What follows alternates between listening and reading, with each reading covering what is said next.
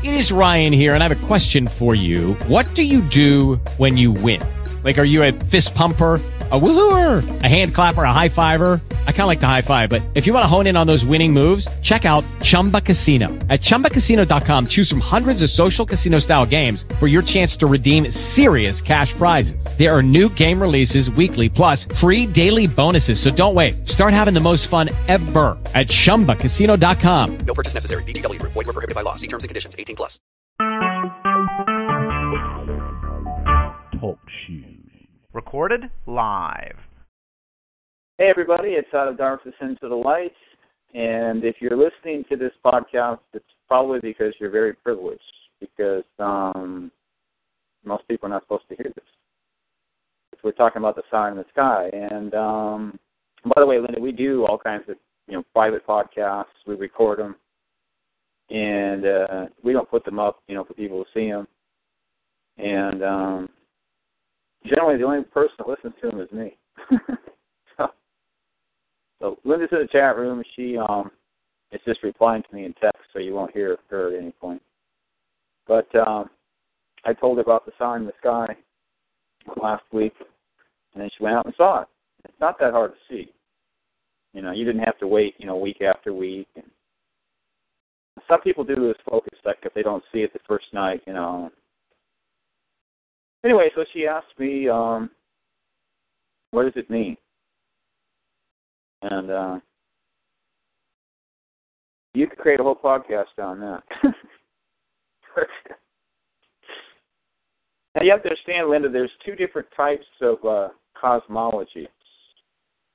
We don't use the word cosmology too much in church, but it basically has to do with the nature or structure of reality. So in the ancient world, they all agreed across the board. And everybody agrees on this. We don't debate this. Everybody believes that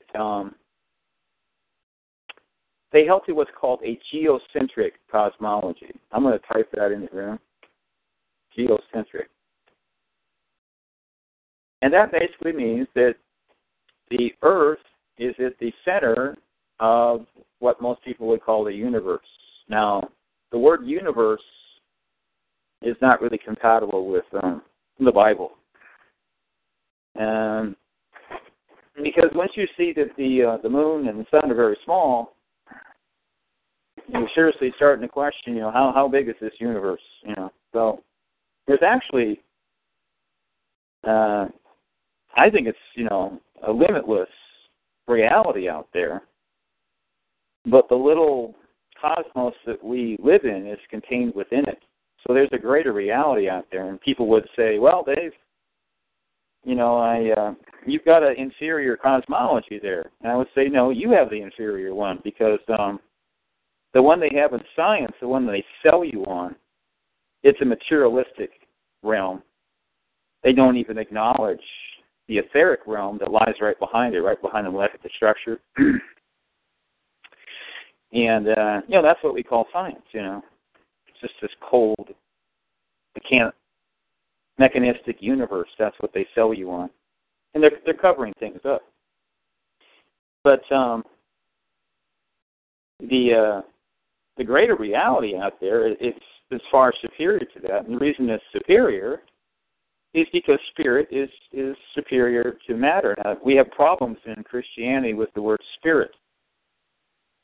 We tend to think if the Bible says something is a spirit, we think it's kind of like a ghost, But the Bible says that angels are spirits. It says they're ministering spirits. And Paul says that they have bodies. They have heavenly bodies, he says. And what a heavenly body is, it's a body that's compatible with its environment. It's a subtle body. It's similar to Christ's resurrection body. So if you're on earth, you have an earthly body. If you're in heaven, you have a heavenly body. And we believe in a superior realm. And in that superior realm, they have a even superior body that's even more subtle. But it's still a body. most Christians would disagree with me on this. You'll hear this repeated over and over again. This terminology that talks about demons are disembodied spirits. How many times have you heard that? Demons are disembodied spirits. But if you can get to the point that you understand that an angel has a heavenly body, then you're in the right place to realize that demons have what we could call a celestial body. Because all they are is basically what's called a reprobate spirit. Okay? The Bible talks about elect angels. And they're both spirits. You know what I mean? And a demon is more of a lowly type being that dwells in this, hierarchy associated with Satan. And Linda's preterist, so she thinks that only applies before the temple was destroyed. I believe that's probably what she would believe. And then after that, these things were apparently destroyed. So what I'm saying, it still applies back to when you believe demons existed or whatever. I could go and make a case that demons have, they actually have a body. Everything has a body. There's nothing that says just like a, ethereal spirit. But you can understand why Christians would think that demons don't have bodies. But anyway, your body is compatible with your environment. That's what's important to understand. Anyway, what was I talking about? So, anyway, the geocentric universe or cosmology is in the ancient world. They believed that the stars were very small, and that they were revolving above, not around, but above the Earth. Now, there's a modern geocentric view. You don't hear about it much, but a significant number of the people that hold to this view are Christians. And the reason they hold to this view is because that's what the Bible teaches. Most Christians are never exposed to this at all, so they can't even make a choice. But in the modern geocentric view, they believe that the solar system revolves around the Earth. Nobody believed that in the ancient world. That's the modern view. So it has some commonalities with the heliocentric view, and that's the modern scientific view that everything is revolving around the sun. So they call it heliocentrism. Okay? Now, here's the thing. You can tell right away that that's false. Now stop and think about it. When you see a cloud behind the moon, that's telling you that the moon is very small and it's close to the Earth, because the clouds can't be very far away. Okay. So the moon is quite small and it's close to the Earth. You've been lied to on a massive scale. What you're going to do is you're going to trust your eyes, and rather than trusting science. Because science is propaganda. You're in the process of learning now that, okay, they lied to me on a massive scale about that. What else did they lie to me about? Because that's an awfully big lie. So basically, you don't want to believe a whole heck of anything that they've told you. When you listen to Coast AM, and George Norrie will come on, and he always seems to have these little NASA stories. A giant planet is headed towards our solar system. They talked about one night, the scientists have discovered a pink planet. There's a black hole within a black hole. These are all stories. They have no basis in reality whatsoever. Now, I can't prove that right now. That's what I believe. But see, after you discover that you've been lied to at that level, why should you believe any of these things? See, there actually is no basis for believing any of these stories. Okay? I'll give you an example. when they had the Gulf oil spill, they had this camera down at the bottom of the Gulf of Mexico, and they were giving us all these updates about what's going on down there. Now hold it here. Why should you believe those things? You see? Because you can't prove any of them. So it's the same thing when NASA goes up into space, supposedly. I'm not saying they don't, okay? But I do believe that some of it is completely fake. And but when they're up there in space and they're telling you what's going on, after you discover that you've been lied to about the moon and the sun, why should you believe anything they tell you that's up there? Because you can't prove any of it. You have to understand you can't prove anything that they're telling you, just like you can't prove anything about what they're telling you on the bottom of the Gulf of Mexico, because you're not there. You're not up in space. So it all comes down to one word: trust. Trust. Okay, now here's what happens. When you realize that the sun and moon are very small, guess what happens with the word trust? Okay? You don't trust. The problem is everybody has programming. It's actually, we call it embedded programming. It actually has to do with information that's embedded in you. You expose yourself to information. They actually have subliminal embedded information everywhere. It's everywhere. In all forms of technology, and that's a fact. But, that's going on behind the scenes. That's what these short little messages, like eat more food, have more sex, sleep more and more, trust the government, remember to vote. And the CIA has actually been busted down in Australia, these short little pitey messages, like hate God, there is no God, those kind of things. So this is going on, but we're actually talking about just propaganda that's just in your face, And when you go to school, they tell you what is reality, and you just store the information. Yeah, I mentioned that earlier. I said, most preterists don't believe in a literal devil or other entities beside us. So, let me ask you a question. Do you believe that the devil used to exist? Was he annihilated by God?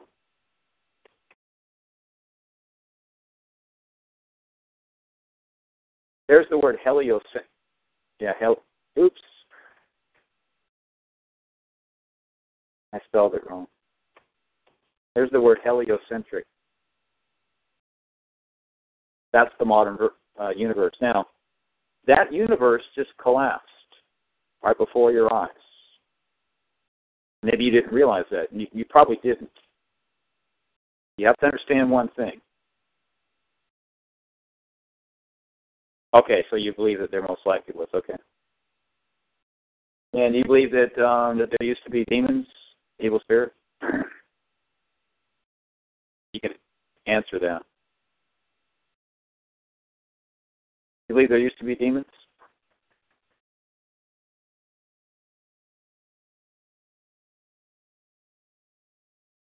Okay. So back to the our little universe here. So once you realize that the sun and the moon are quite small, like everybody used to believe in the ancient world, okay, well, guess what? Heliocentrism is impossible because the sun is too small for the earth to be revolving around it. Because now the earth is big. You've been lied to. Now, can you see that, Linda? See, put a yes in there if you understand that the heliocentric universe is impossible if the sun and the moon are small, because the sun is the same size as the moon. Can you put a yes in there if you understand it? You're not sure? Okay. Okay, ask yourself the question. Okay. Let's get the size of the sun figured out here, okay? In the ancient world, everybody believed the same thing. Here's what they believed. They believed that the sun and the moon were the same size. Okay? Now, you know you've been lied to on a massive scale about the moon. Okay? And when you look up at the sky, at the sun and the moon, guess what? They appear to be the same size in the sky. Now, there's a reason why that appears to be that way. That's because they are the same size. You see? Now, there's a way to prove that. To prove that they're both small. It's called, you have to go out and sun gaze and look at, what you do, you look for a really dark cloud, ideally. You don't have to have a dark cloud, but ideally, behind the sun. See, because the same effect is true with the sun. In fact, when I first saw the sun in the sky, I saw it with the sun, because I was sun gazing, you see. And I was completely shocked, So, you don't have to go out there and see that for yourself. You can just trust me. You know what I mean? Because I discovered this on my own, and it's not false. The same thing is true with the sun. Now, it's perfectly safe to gaze at the sun. I'll show you how to do it. What you want to do is you want to do it during the first or last hour of the day. Don't look at the sun any time. It's perfectly safe. Now, if you're doing it for the first time, if you want to be ultra safe, you can do it for like 30 seconds. Some people recommend that. Yeah, you've done sun gazing. Okay. Oh, no problem then. And so I don't think you'd have a problem doing it for like 5 minutes. But people recommend that you increase it in like 30-second increments. I actually think that they're just doing that to play it safe so no one can come after them and say, hey, I looked at the sun and it damaged my eyes. You know what I mean? Because we live in a lawyer-driven culture where everybody's concerned about being sued, But basically, what you can do, if you're concerned about something like that, you can kind of glance back and forth, and you can see this whole situation being set up. You can see that, because there's movement out there, and there's a cloud that's approaching the sun. You go, okay, here we go. Is that cloud going to be in front of the sun, or is it going to be behind it? You know what I mean? And so it goes behind the sun. You're looking for it. This kind of stuff is happening all the time, but people are not looking for it. And our minds are so programmed that even if you see it, it won't register on your brain. I know that for a fact because there's all kinds of sun gazers out there. They're not noticing it. And I sun gazed for years. I didn't notice it, and you have sun gazed, and you didn't notice it either, you see, because we've been propagandized. We don't know how to think. And our brain has been trained to think the wrong way. So you can't even acknowledge reality, but it's sitting right in front of you. You know what I mean? So the important thing to understand, even though you have not seen it with your own eyes yet, is that the same effect is true with the sun. There's a cloud behind the sun. The reason is because the sun and the moon are approximately the same distance from the earth, because there's a relatively small range there where you have the clouds, and they're right in the midst of the clouds. Sometimes the clouds are in front, sometimes they're behind, just like the moon. They're the same. So, okay, now here we go. So the sun is also small and close to the earth because clouds are close to the earth. It's real simple, okay? And your eyes are telling you, according to what they see in the sky, that guess what? The sun and the moon are the same size, same approximate size. So the same thing is true with the sun as it is with the moon, okay? Now let's go back to heliocentrism, okay, which teaches that the earth revolves around the sun. The sun is very small. It's virtually impossible for the earth to revolve around the sun. It can't happen because it's just too small. You understand that? Before you said not sure. Sometimes you have to think about these things a little bit.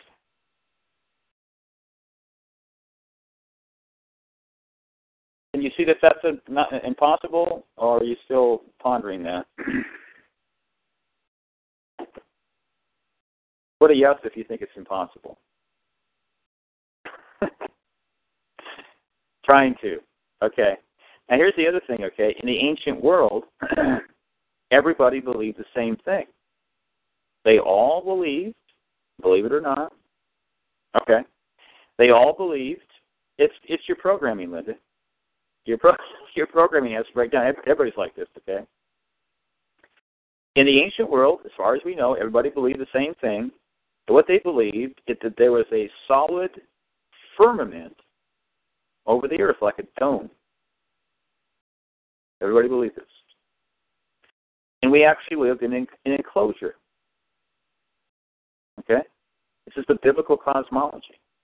Now, everyone believed, as far as we know, that the firmament was solid. The solid dome structure over the earth. And the earth is kind of like a, I'm trying to think of the right word. It's not a solarium. It's a little, like these little things that you put dirt in and you grow vegetables or something like that. Anyway, what they believed in the ancient world is that stars were very small. Okay? Now, when you're a preterist or someone who believes in a heliocentric universe, when you go to Genesis 6 and it says, well, the stars fell to the earth, you're going to say, well, that's not to be taken literally because the stars are too large. Well, guess what happened when you discovered that the sun and the moon are quite small? That means that the stars have to be small. You see that? Now, the stars are considerably smaller than the earth because you look up at the sky, and what does it look like to you? They're just little tiny things, you see. Now, in the ancient world, they believed that almost all the stars were actually stuck in the firmament. That's what they believed. And it's kind of like jewels in an umbrella or something like that. And the umbrella is rotating. And it's like a big machine. And if the earth is tilted, it didn't used to be tilted, but it's tilted now, and that's why we have seasons. Because there wasn't seasons in Adam's day. And there probably was not seasons that were very distinct before Noah's day. Because after Noah's day, they had winter.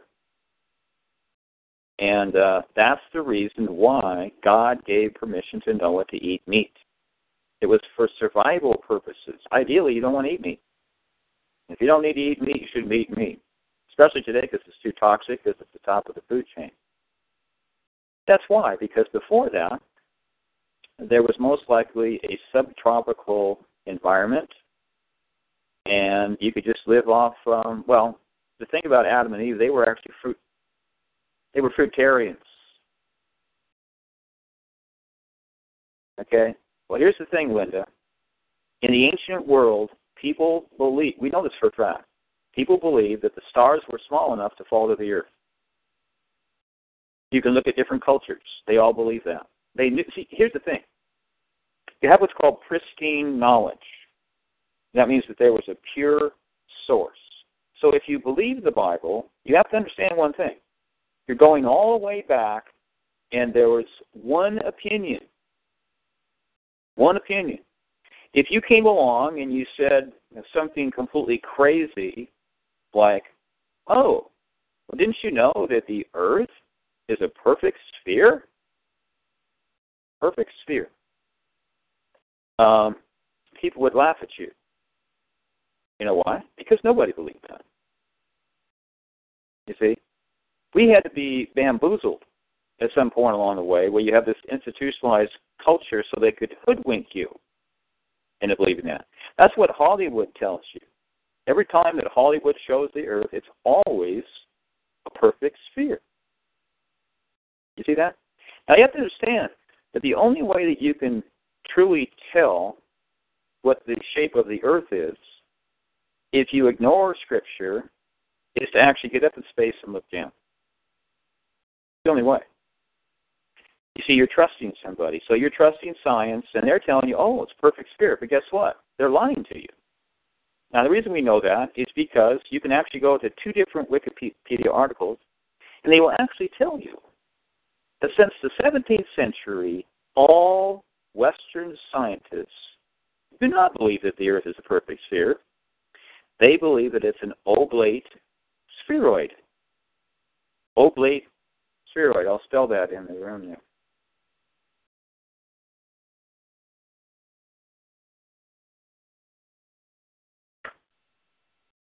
Oblate spheroid. Now, an oblate spheroid is like taking a basketball, letting the air out of it, and then pressing it down on it so it has a wider girth in the middle. Now, it's funny because some people will actually acknowledge that the Earth has a wider girth. But then in their mind, they still have this perfect sphere for some reason. No, it's either one or the other. In other words, if you understand that, then you would look at what Hollywood is showing you down to the decades, and they go, that's not true. That's not true. So why does Hollywood always represent the Earth inaccurately? That's because there's a secret about the shape of the Earth. They're covering something up. And the Earth is an oblate spheroid that the scientists believe. And the reason that it doesn't trickle down to the common man is because if you look in our institutional society, when you talk about the academic community, there's always a chasm between what they believe and what the common man believes. There always is. And most people don't know this. For instance, in Christianity, there's an amazing amount of Christians who do not believe that theologians know significant truths that they don't know. They don't believe that. They don't think that theologians have significant truths they don't know.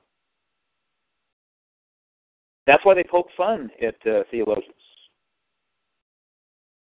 You see? But this is always true, and it's true in Christianity too. There's all kinds of things, there's all kinds of discussions that are going on that never get heard in the non-academic community. And this has to do with a institutionalized culture that's deliberately designed to compartmentalize information. It's designed by the Illuminati. This is how they use it to keep secrets. Secrets are walled off. And so there's, I could go into detail about why scientists are not motivated to communicate to the average person that the Earth is an oblate spheroid. But basically, there's no financial reward. It's a system of perks and punishments. All our institutions are structured this way. If you speak the truth, you'll be punished. Now, I'm talking about speaking the truth. I'm talking about telling something that they don't want you to tell. And when you do that, you have to step out from the pack, and you will not be rewarded. You'll be rewarded for keeping your mouth shut. And when you're in the system, you start to see how it works. If you're a doctor and you try to heal somebody, you'll lose your medical license. It's illegal to heal anybody in America unless you're a naturopath. That's true. The system is so controlled, last I heard, that you could not even photocopy some information about how vitamin E, I'm talking about synthetic vitamin E, can be beneficial, and hand it to a patient. If you do that, you can lose your medical license. That's why doctors don't have anything to offer people. Now, all of our institutions are the same way. We were talking that one night, you were in the chat room, I think, when I was talking to Zach. Not sure if you were there or not, but we were talking about archaeology. Everything is under control. That's the situation we're in right now. Now, I have to tell you, Linda, that we don't talk much about preterism. Okay? But the Illuminati control everything. And we basically are in captivity. This is very important to understand. We are in a cultic system. I call it the cult of society. And now, the sign in the sky actually proves this. It actually proves this, that we actually live in a cultic structure where people have been stupefied. They don't even know basic, essential truths that at one time everybody knew. That would have to do with the nature of the sun and the moon and the stars. They don't know these things. And these are obvious truths, and yet people are far removed from them. And if you're in a state like that, you're in a cultic structure. You see that? Okay. So we are in captivity. Now, the Bible talks about, in my opinion, God's people being in captivity, and I believe that these are prophecies beyond the first century. Okay? But setting that aside, and that's an interesting little Bible study because there's quite a few of these passages. You don't need Scripture. Okay? We are getting hit with frequency weapons every day.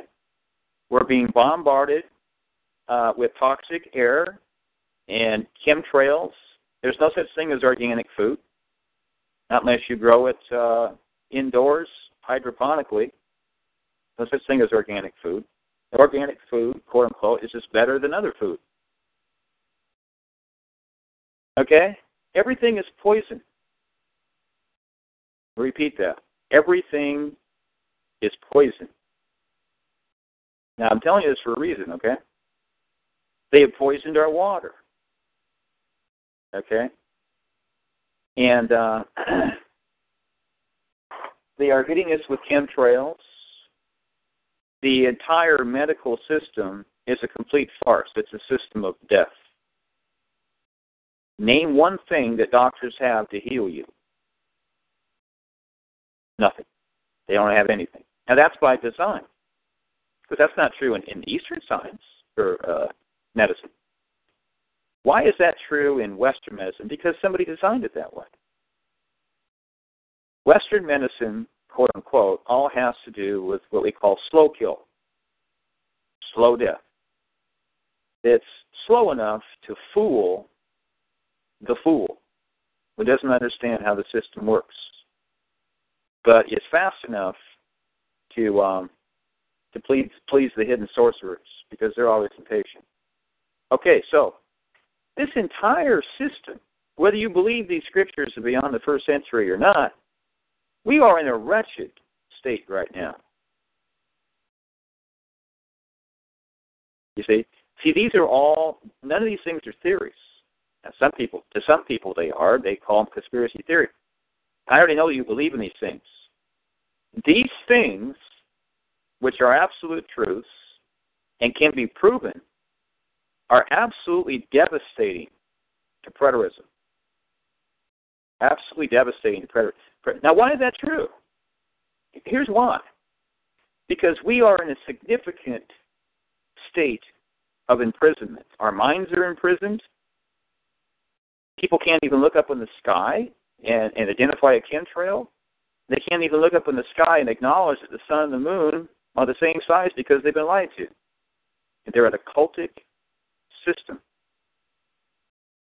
Okay?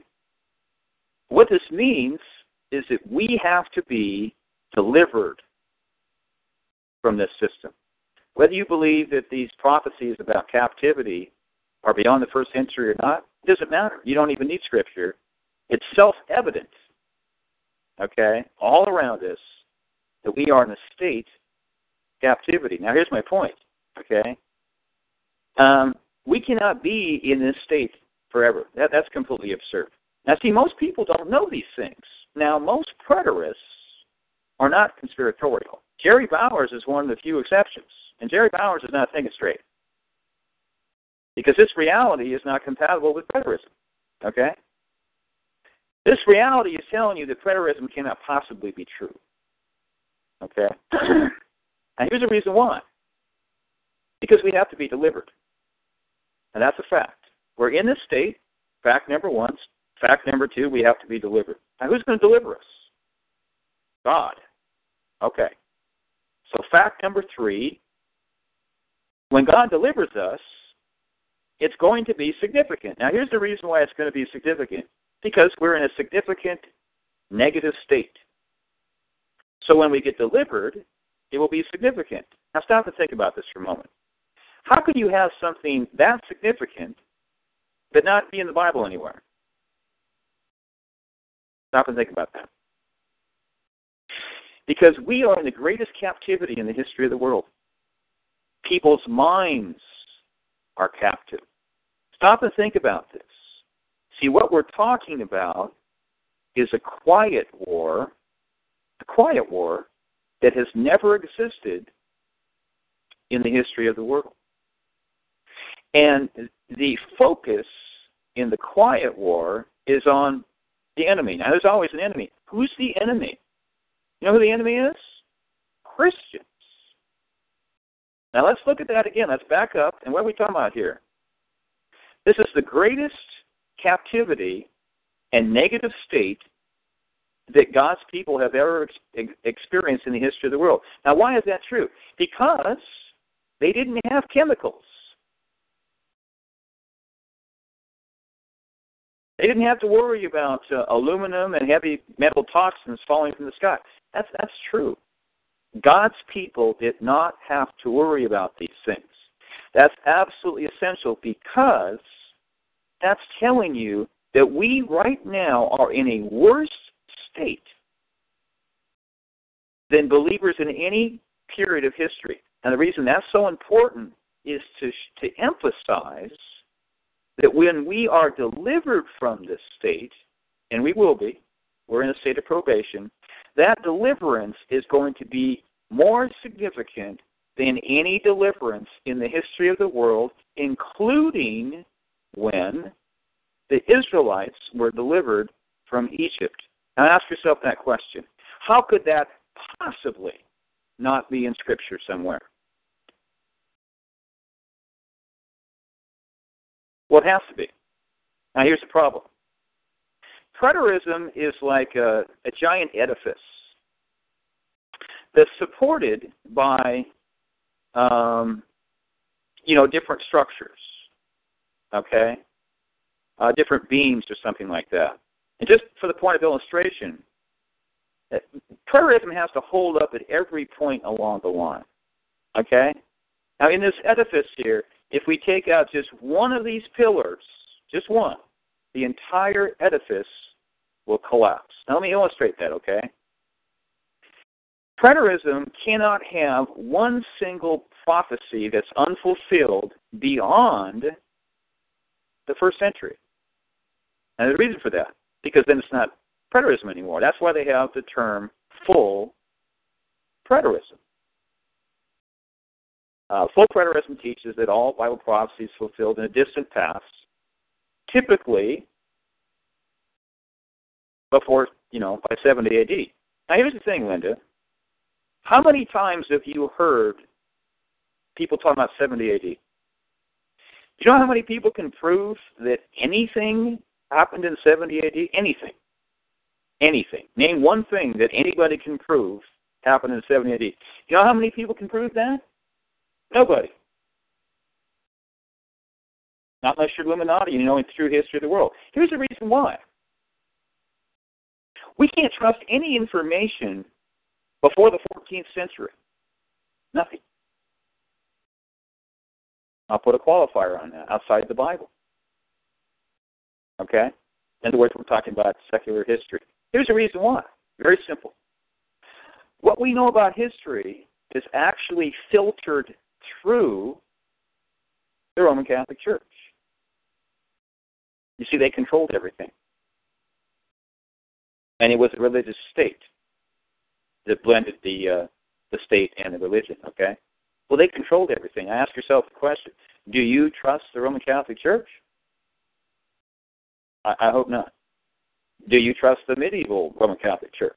You see, when NASA goes off the planet, supposedly, assuming that they didn't actually fake that, and they're telling us, well, here's what's out here. You're trusting them. Same thing with the bottom of the Gulf of Mexico. But see, it's the same thing about history. So you've got to ask yourself, who am I trusting to tell me about history. Because, see, you're always trusting someone. Now, you got all these preterists out there who will quote all of these historical dates. You know how many of those historical dates are provable? Now, when I say provable, I'm talking about one thing: absolute proof. You either prove it absolutely or you don't. I'm not talking about a good theory. Absolute proof. Is there anyone that can prove any of these historical dates? No. No. You'd have to have a time machine. You see, we don't know, because actually the medieval Roman Catholic Church is an unknown factor. We don't actually know what was going on back then. We can't absolutely prove it. So we can't prove how evil they were. We can't prove who was actually infiltrating, controlling. We don't know. We don't have enough information. It's not trustworthy. So let's go back to that now. Where are we getting our information about the ancient world? Through the medieval Roman Catholic Church. Okay? So can we be certain about anything that happened in 70 AD? Now, I'm only saying this for one reason. How many times have you heard preterists say 70 AD? Over and over and over. Do they ever talk about, well, I think it happened in 69 AD, or I think it happened in 72. No, it's the same thing, over. Now, the reason I point this out is to illustrate these people don't know what they're talking about, Linda. They don't know what they're talking about. You see that? None of them. I'm talking about one specific thing, the 70 AD date, which you're hearing over. For instance, is there anyone that can prove that the Parousia did not happen in 82 AD? How are you going to prove that it did not happen in 82 AD? See, I'm trying to get you to understand, you don't have enough information. See, people are basically just sleepwalking. And they're also lazy. And they want, in order for propaganda to be effective, it has to be simple. So, we don't want to make things complicated. We don't actually want to have these discussions because it makes us nervous. Because if you start to think about it, there is no way to prove that the Parousia did not happen in 82 AD. Don't have a time machine. You see? Here's the other thing. Most of the information that we're getting outside the Scripture is from one source, the works of Josephus. You know what I think about Josephus? Well, first of all, I tell you, no one can prove that Josephus was even a historical figure. No one can prove he even existed. How are you going to do that? See, we're starting to think now, and you go, something, Dave, you got a point there. How do we prove these things? How do you prove that this is going on at the bottom of the Gulf of Mexico? How do you, if they land on the moon, they tell you they landed on the moon, how do you know what's going on there? It always goes back to one word, trust. So who are you trusting to tell you what happened in 70 AD? You see, someone is telling us. Let's take an example. If you you go to a Bible store or a Christian bookstore, and you start looking at these Bibles. You go to the back of the Bible, and they show you the state of Israel. And they'll show you maybe in the ancient world, or they'll show you, the way it is back a certain amount of time. And you notice it always looks the same. Always looks the same. Now, why is that? Because someone's telling us that. See, there's not a debate. It's the same thing over and over again. What I'm trying to say is that someone determined all that. We got PSYOP, the psychological operation. It's called a hoodwink. You see, in the medieval era, if you were a white Caucasian in Europe, guess what? You were a slave. They had a nice word for that. It's called a serf. There was no middle class. And you didn't have the right to travel. So you actually did not even know what was going on in the town, the next town, unless someone traveled from that town to that town and then actually told you, because they had permission to travel. And you go, oh, that's what's going on. Well, the reason I'm telling you this is because after the destruction of the temple, the Illuminati took over everything, archaeological digs. Now, you don't have to believe that. What I'm trying to say is that the medieval lords controlled everything. So the serfs didn't have a clue what was going on in the Holy Land. They could actually just move the Holy Land north or south, wherever they please, and just make it all up and tell you, here's what happened.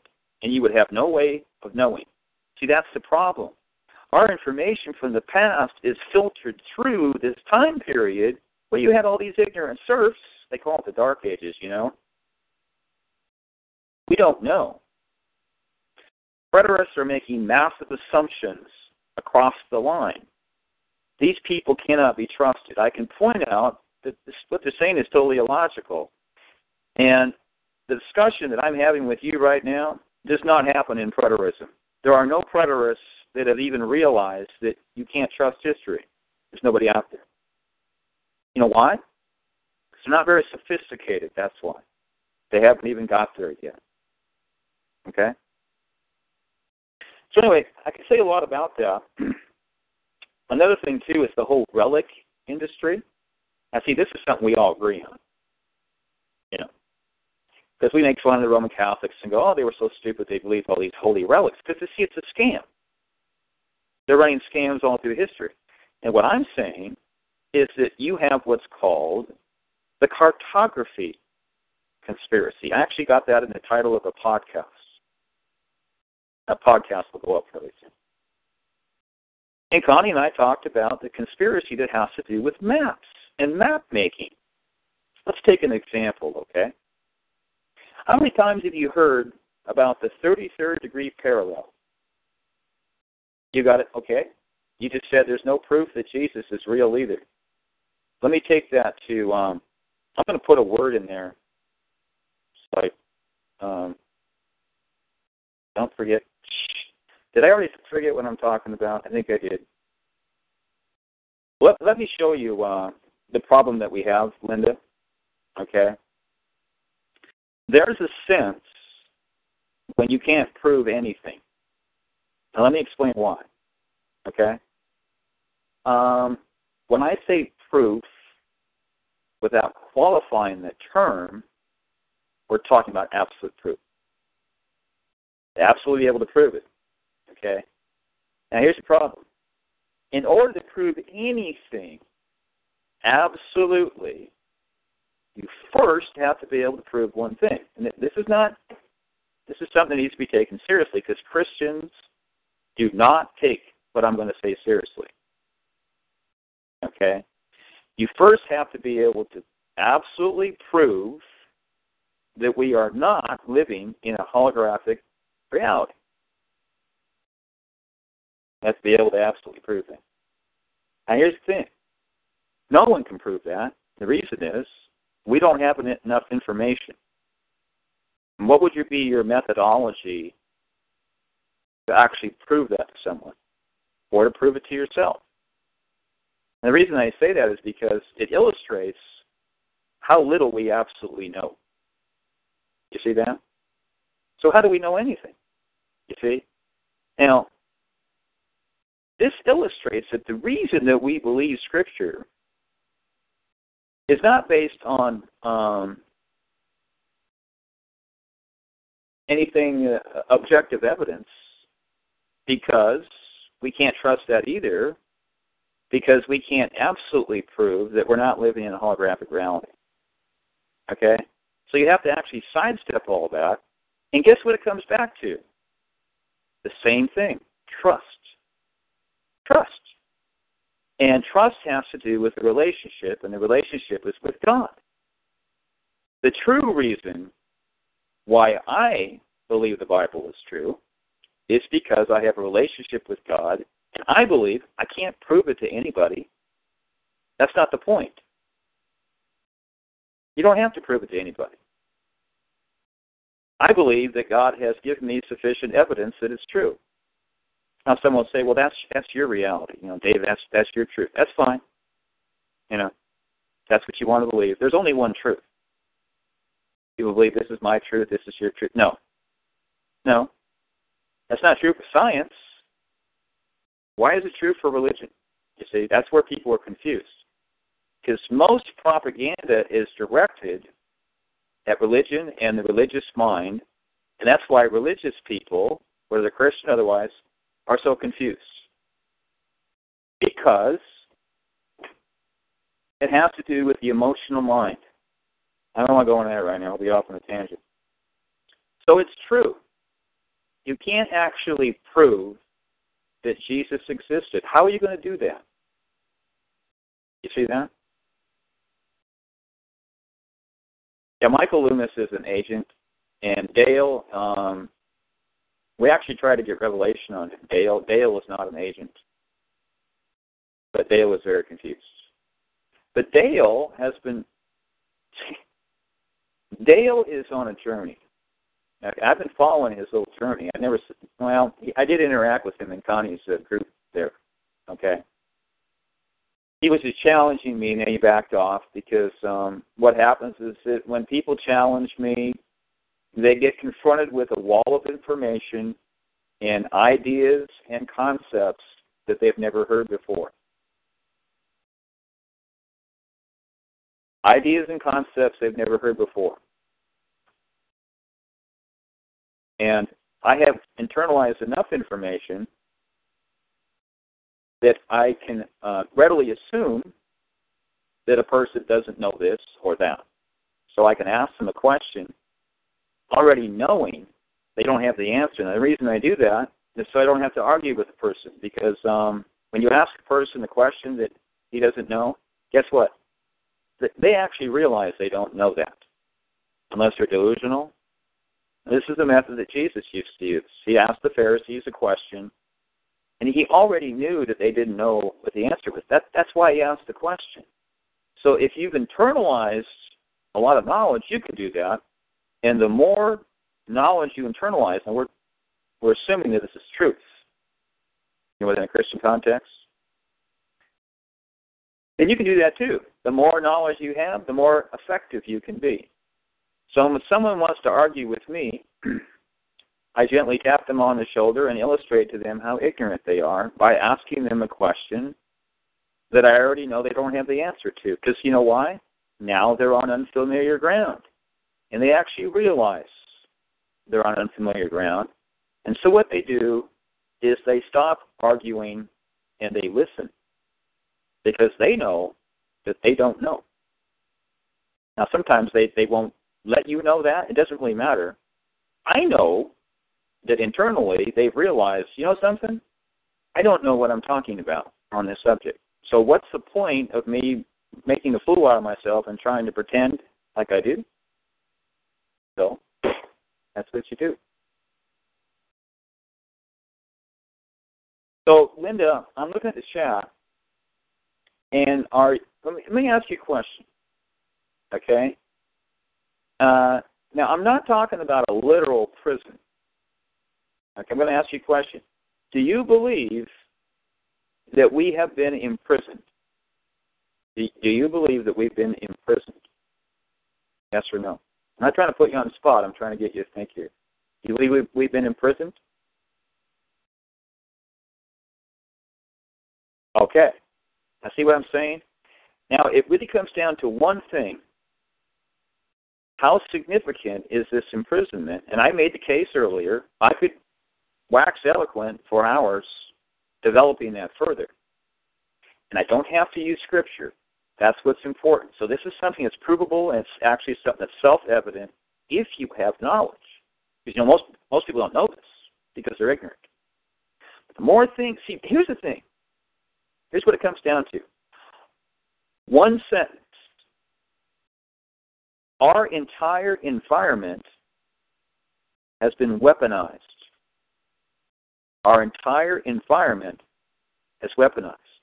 Now, that might sound like a conspiracy theory. Okay? Now, guess what?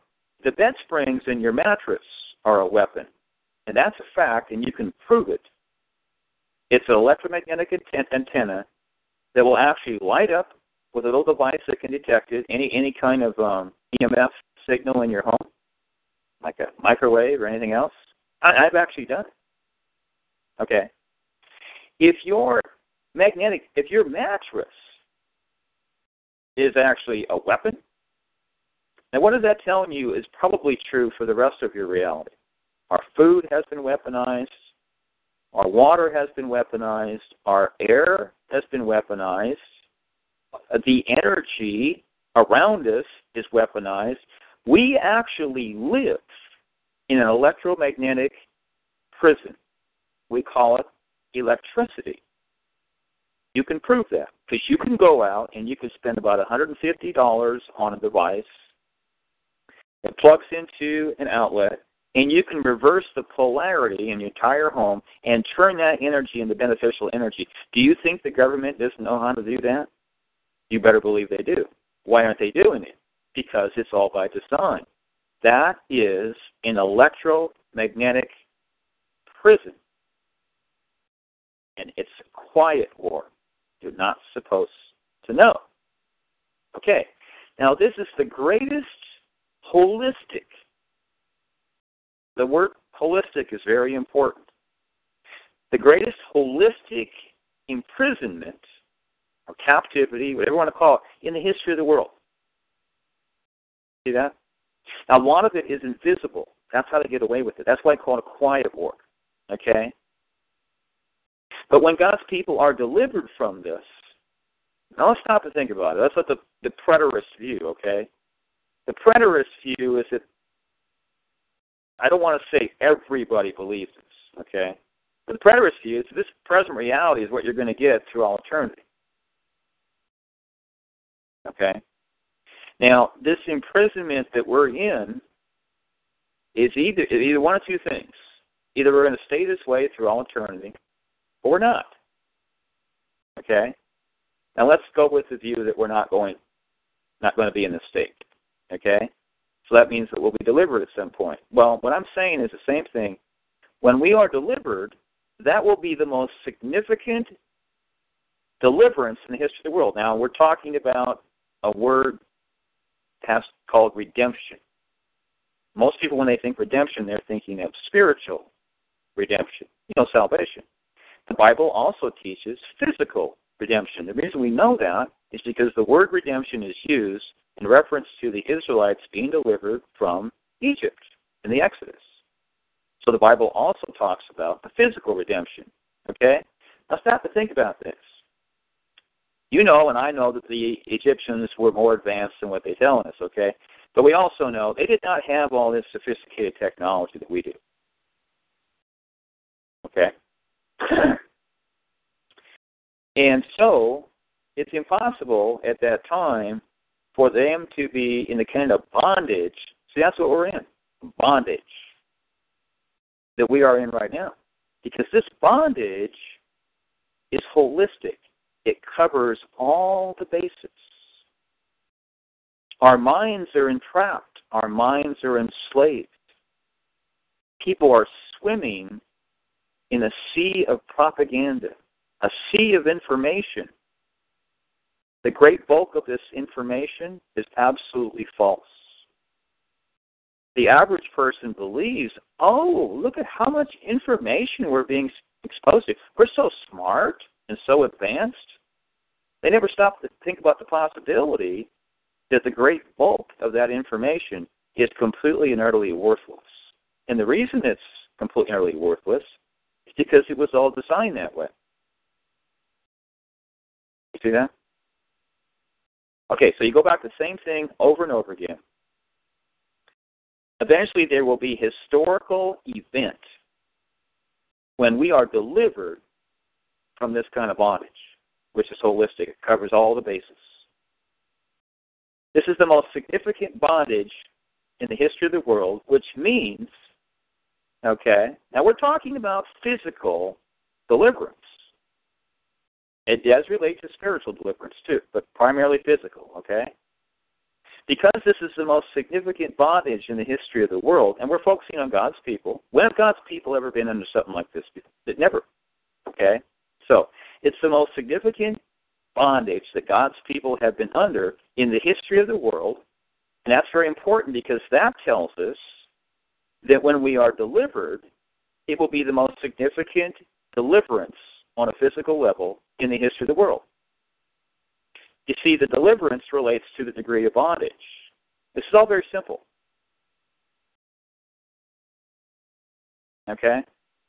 So the greatest deliverance on a physical level in the history of the world is not in the Bible anywhere. Does that make any sense? Now remember, preterists, I'm not talking about these minor players on Facebook. I know the big names in preterism, and they're not conspiratorial. So they actually don't know this. You see that? They don't know this. They don't even know the stuff is going on. They can't think clearly. They don't know we're in physical bondage. Don't even know. These are people that are going out and voting to change, try to change America still. They don't have a clue.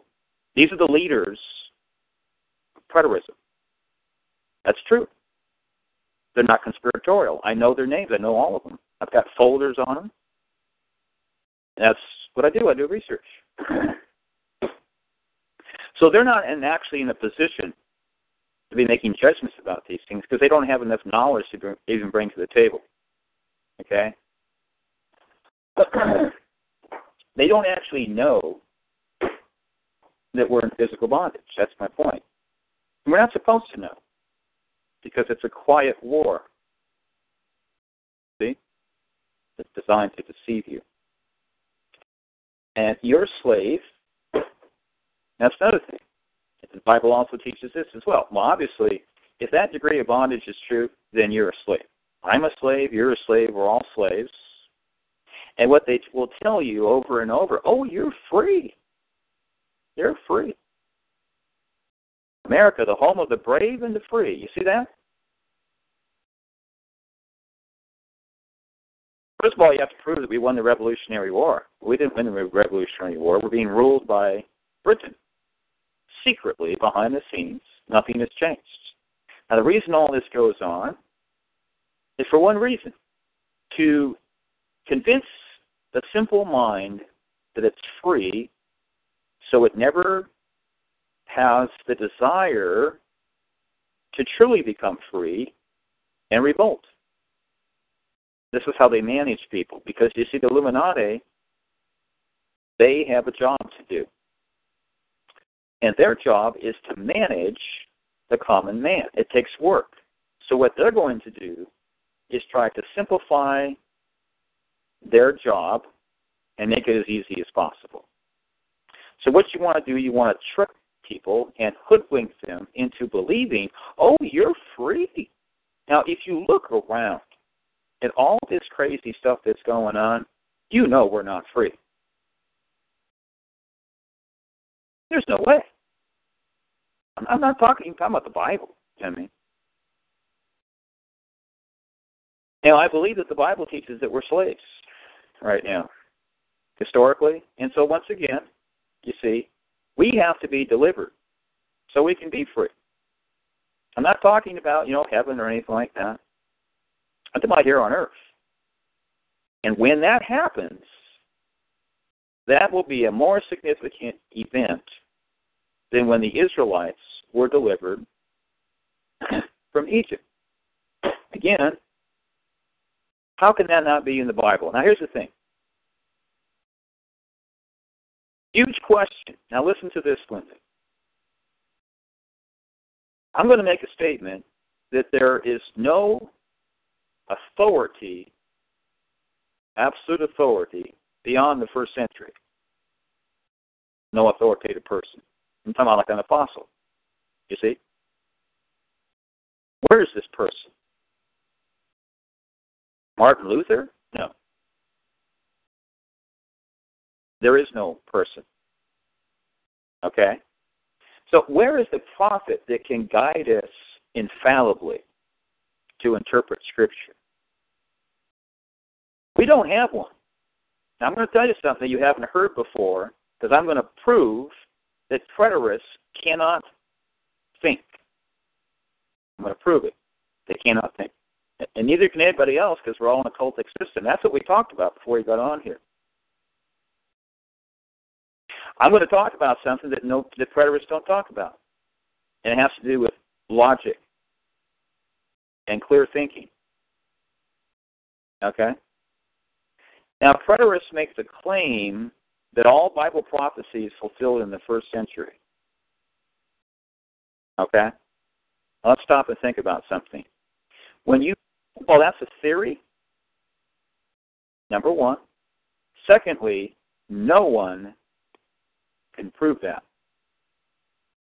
No one can prove that. Preterists assume that they can. I'll explain why no one can prove it. First of all, if you're going to prove that, you're going to have absolute knowledge of how Scripture should be interpreted. You have to be 100% certain, and you have to be correct. Again, ask the question, is there an authority beyond the first century? Like on an apostolic level? No, we don't know that, because there is nobody.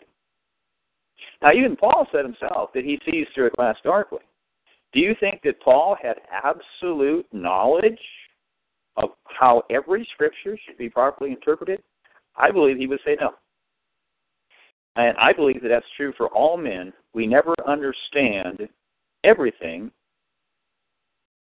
absolutely that has to do with biblical truth. But now hold it here now. Preterists are making a claim, whether they realize this or not, because they're not thinking straight, that they can do this when it comes to Bible prophecy. Because they are stating an absolute position that all Bible prophecy is fulfilled in the first century. No one can prove that. It is an unprovable theory which relies upon the absurd notion that somebody has absolute knowledge of Scripture.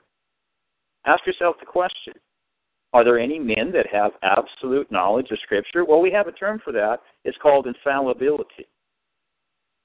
You know, the Pope, when he speaks, when he sits on the throne of St. Peter and speaks in what's called ex cathedra, he claims to be infallible. We don't believe that. You don't believe that. I don't believe that. Preterists don't believe that. Okay? So why do we allow preterists to run around and make infallible claims about Bible prophecy? And notice that they do not present full preterism as a theory. It's always presented as a stated fact. Now, what I'm trying to show you, Linda, anybody that's listening to this kind of thing and not thinking clearly, they've been bamboozled. Completely illogical. It's a house of cards. Okay? And again, if there's just one single Scripture beyond the first century, we don't have full preterism anymore. We have what's called partial preterism. The question is there anyone that can absolutely prove that all Bible prophecy was fulfilled in the first century? No, there's not. Okay, so most preterists historically have been what's called cessationists. Now it's changing. A cessation has to do with the so-called gifts ended in the first century. It's changing now. I'm aware of that, okay? But here's the thing. If you're speaking with that kind of authority, you're claiming the level of authoritative prophet. Now, they don't come out and call themselves authoritative prophets. Of course not. But it doesn't matter. I'm calling it out for what it really is. You're claiming to be a prophetic, authoritative voice. You see that? You're also claiming to do something that no one else claimed all down the centuries. Did anyone else make these claims in, 2nd century, 6th century, 15th century? No. Preterism began in the Church of Christ in the mid-1970s. That's a fact. That was the first time that people began to make these extraordinary claims, which are unprovable. So again, full preterism is an unprovable theory. Now, here's my point in saying all that. Here's the point that I'm actually getting at. This is something that's self-evident. So now I'm going to ask the big question. Why isn't this discussed in the full preterist community? because I've never heard it discussed. It's not being discussed. I can tell you why. Because full preterists have not learned how to properly think yet. That's the problem that we all have in our culture, is we don't know how to think. Now here's the reason. We are actually born into a cult. You haven't heard this before. That's okay. We're not supposed to know this. When you were born into a cult, and the name of that cult, this is what I call it, the cult of society. Now they talk about culture. When they created that word, in the English language was created by 16th century occultists like John Dee and Francis Bacon. It's a psyop, a psychological operation. It's a magical language. But when they created that language and it had the word culture, they were telling you something. Culture. They're telling you that your culture is a cult. Now, I can prove that it's a cult. How can I do that? Well, I can prove it in such a way that no one can refute it. They can't prove it wrong. How do you do that? Well, you look at our educational system, okay, which is nothing but propaganda. When you went to school, it didn't matter if it was middle school or the finest seminary in the land or Stanford or an Ivy League school. It's all the same. There's no significant difference between these vehicles of propaganda and the Watchtower Bible and Tract Society, otherwise known as Jehovah's Witnesses. There's no significant difference. That's why we're in the cult of society. Now, the reason that's true is because when you were, quote, unquote, educated, the preterists before the 70s were not full preterists. Lyndon.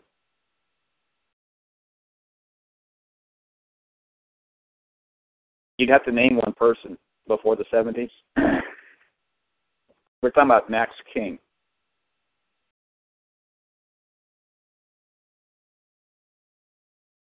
You might be talking about the book, The Perusia, that was, which I have, that was in the later 19th century. He wasn't a full preterist. There's actually a term for what he believed. It's called premillennial preterism. I never heard that before. I asked Sherry, I said, have you ever heard of premillennial preterism? He said no. So I had to explain it to him. These guys are not that smart. Another time I asked him, do you know what literal preterism is? Literal preterism. He said he never heard of it.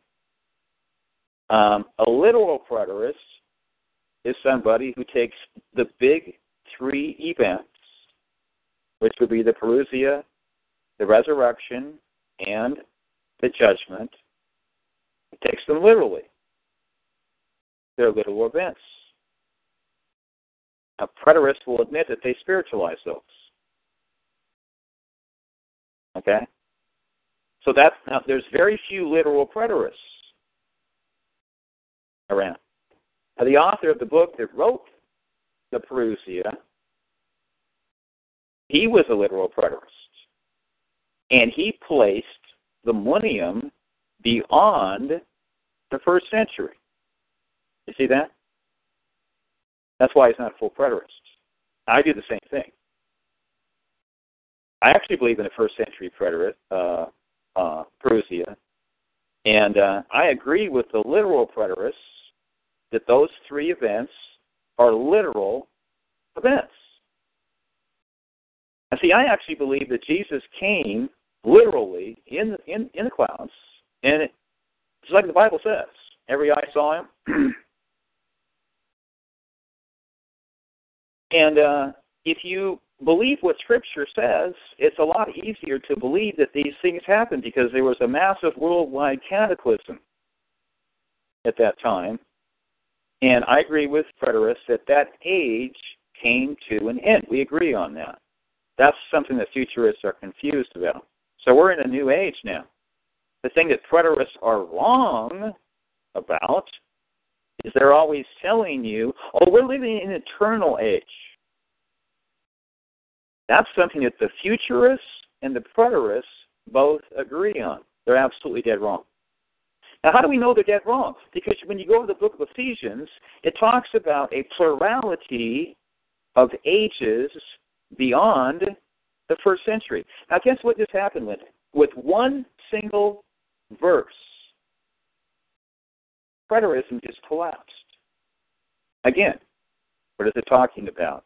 A plurality. That means more than one of ages beyond the first century. Do preterists believe that? No. They believe in one eternal age beyond the first century. Now, why is this important? This is easier for you because I know that you have somewhat of an ancient mindset when it comes to cyclical history. And so you're more open to understanding the significance of what we would call a world age. Now, this is what people used to believe in the ancient world, including the Hebrews. It's lost information. Now, the best way to illustrate that is to go to 2 Peter 3, and Peter talks about the world of that time. Okay? The aeon that was destroyed. It can be translated as world or age, or actually world age. So the Bible is actually telling you that there was an age that came to an end. Now, most Christians are so simple-minded that they will admit that, and then they'll say that, okay, there was an age that began after the flood, and we're still living in that age. But they're wrong. You know they're wrong. I know they're wrong because we know that there was an age that came to an end in the first century. You can see that clearly in Matthew 24. Yeah, I really like that website, Preterist Archive, and that guy has changed his views over the years. Now he says nasty things about preterists. He holds to the view that's called idealist preterism. I absolutely cannot recommend that. That view tells you that the book of Revelation doesn't have anything to do with history whatsoever. That's complete nonsense. There's no history in the book of Revelation. That's the idealistic view, and there's different shades of that view. So I'm familiar with that. I'm just speaking simplistically.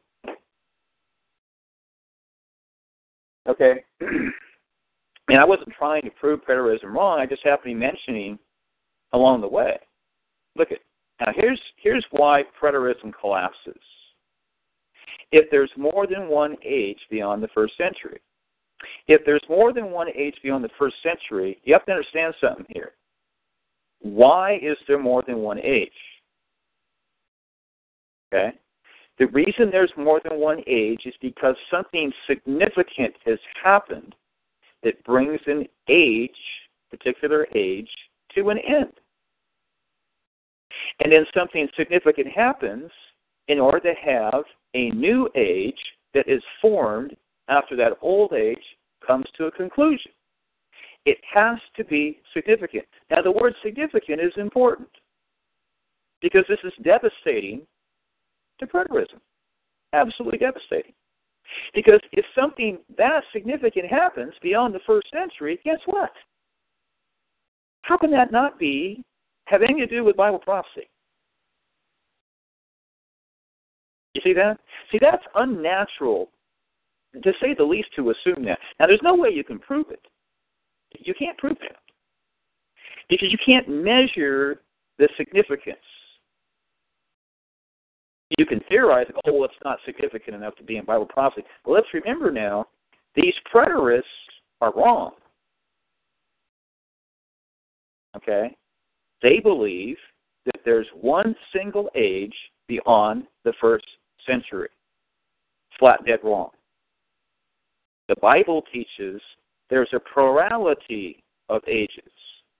Now, it does this in more than one place, by the way. Remember what I said about preterism? It's like this giant edifice that's held up by these pillars, and all you have to do is, if one pillar comes out, the entire edifice collapses. Now, the reason is because in the mind of the preterists, all Bible prophecy is fulfilled, in the first century. So if there's just one scripture where that is not true, the entire edifice of full preterism immediately collapses. And that edifice is all based on the unprovable theory. No one can prove this because it relies on absolute knowledge of Scripture. Men do not have that.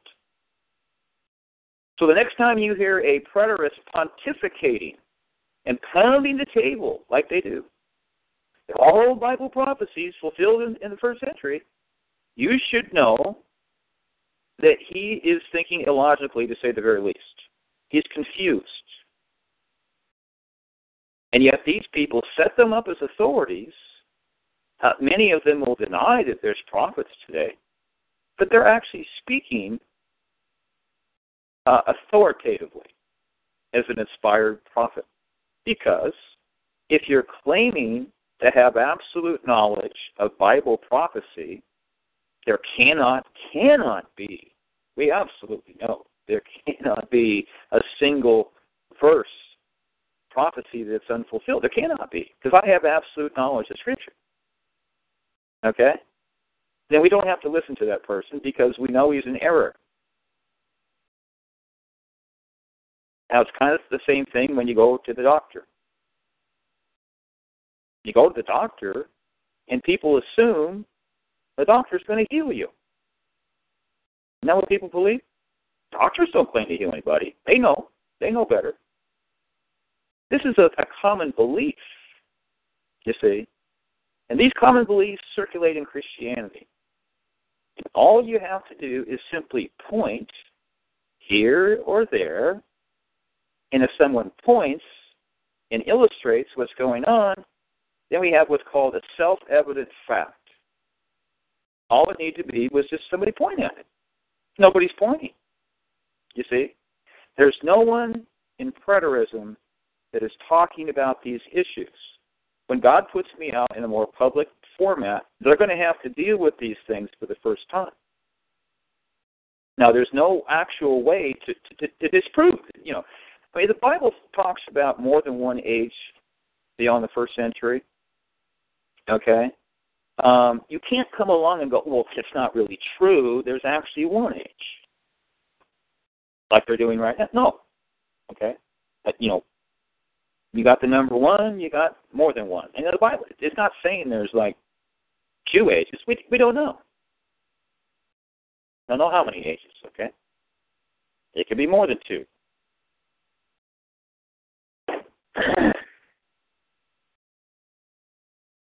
I used to believe all kinds of things, Lisa, and what it's based upon is the concept of the great cosmological year. Now, in the ancient world, one thing we know is this was a universal belief. Concept of a great year. That means that over a span of time, the what we call the solar system, it makes one grand revolution. And what you've heard before from like New Agey type sources, just like I have, is that's approximately 26,000 years. Okay? Now, you got to understand, here's the basic principle. Number one, the Illuminati exists. Okay? Now, you don't have a problem with that. Okay? Step number 2, anything that is significant or important to them, or if they think it's significant or important to us, guess what they're going to do? They're going to lie. Now, there's no exceptions for that. And I'm talking about from their viewpoint. If there ever is an exception, it's only because God forbids them to do it. Because God is still in control. So you have to understand it. All of this crazy stuff that's going on is the will of God. Now, people say, it's not the will of God. God would never will these things. That is a person that can't think clearly. Now, you're talking about over 99% of Christians. So God doesn't will evil. Let's stop and think clearly. Here we go, okay? They don't do philosophy in local church. There's more sophisticated thinking that never penetrates the thick skulls of the average Christian. Let's see if this is true. Okay? If you have evil that exists, and you have an omnipotent God that can prevent it, that's the scenario we have today, then if God chooses to do nothing, absolutely nothing, guess what? That required a movement of his will. You see that? In other words, he chose to do nothing. If he chose to do nothing, then he willed something. If he willed something, then there was a movement of his will. If there was a movement of his will, then that means he willed something. And what did he will to do? To do nothing. And how does that affect the creation? It has to do with allowing evil. And we say, well, God allowed it, but he didn't will it. You see, they're not thinking straight. They don't understand basic philosophic concepts. They don't do that in church. That's for the academic community. I mean, in dumb church, they don't even talk about first and secondary causes. Now, you know that. These are simple, basic things. So they're not even dealing with the basics. It's amazing how people are puffed up with knowledge. You know how you puff yourself up with knowledge? By constantly being a preterist and constantly focusing on futurism and the errors of dispensationalism. Yeah, there's all kinds of errors in futurism and dispensationalism. Okay? It's kind of like a Jehovah's Witness that is always attacking the Roman Catholic Church. You know what that's called? A straw man argument. I mean, how hard is it to prove that the Roman Catholic Church is corrupt institution? Well, that's child's play. Okay? How hard is it to prove that dispensationalism is a system of error? And so is futurism. Well, that's child's play too. But what the Jehovah's Witness does, okay, he stands back and says, well, the Watchtower is God's visible organization on earth. Oh, there. Just because the Roman Catholic Church is a corrupt, antichrist institution, that doesn't mean that the Watchtower is God's visible organization on earth. That's what's called a logical fallacy. And it's based on a simplistic straw man argument. Now, anybody can see that, except for a Jehovah's Witness. The reason a Jehovah's Witness can't see it because they have a strong emotional attachment to the Watchtower organization. Now, preterists have a strong emotional attachment to a belief system, a theological belief system. And here's a fact, okay? All theological belief systems have significant error in them. All denominations have significant error. So when we see people choosing a denomination or choosing a theological system and pounding the table and attacking everybody else and using the same methodology as Jehovah's Witness, which preterists do, constantly focusing on, it gets tiresome. We have to hear all the jokes and lambasting about the errors of futurism. You can do that till you're blue in the face, and that's not going to prove preterism at all. You see that? Now, in a cultic system with people who have a cultic mindset, there are certain things that are never discussed because they have a cultic mindset. And when you have an artificially created system, that's what we have here, of information, you will always see one thing over and over again. It's called the polarization of truth. The polarization of truth. And what this basically has to do with is if you have a messianic figure like Jesus, Moses, or a significant prophet, you're going to have a new influx of truth. And then as time goes on, what's going to happen? You're going to have deterioration, corruption.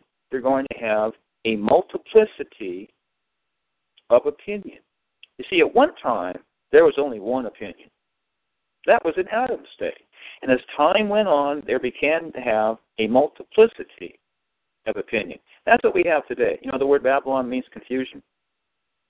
Okay? And so, let me have a sip of my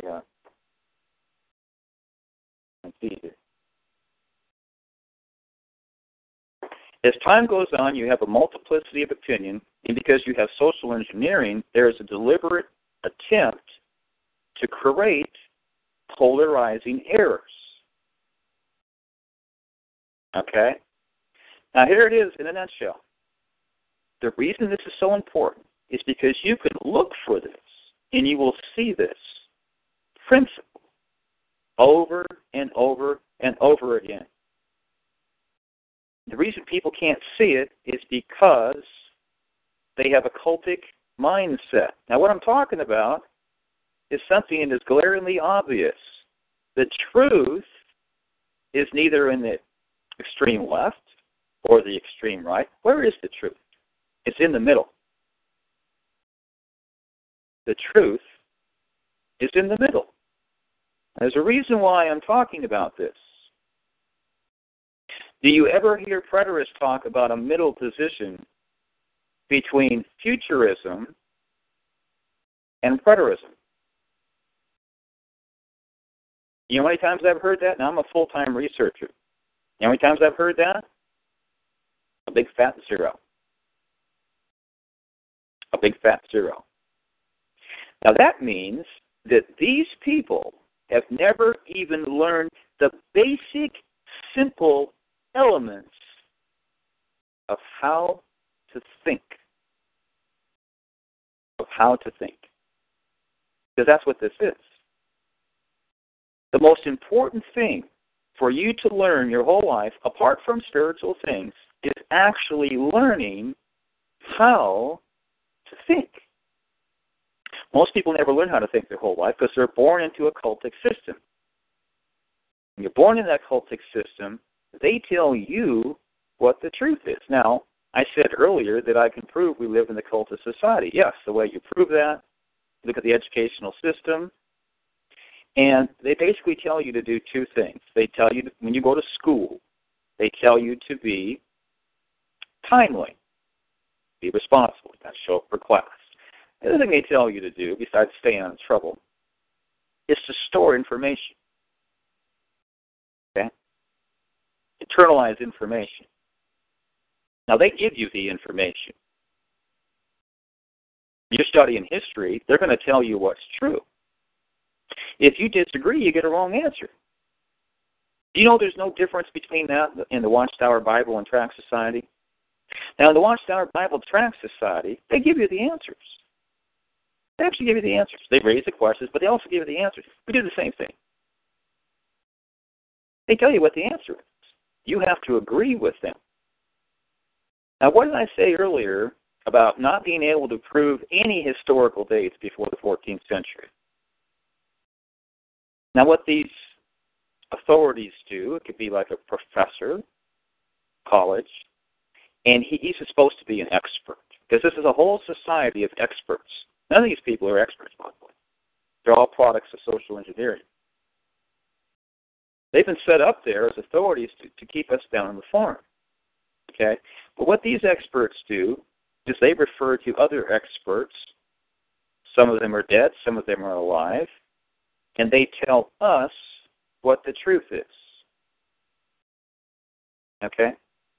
If you disagree, then you get a wrong answer. Now, in a cultic system, you have a system of perks, punishments.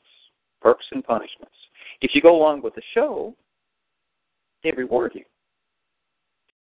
If you seek after the truth, you get punished at every point along in this society. That's how you can tell it's a cultic system. Now, they're not telling you how to think.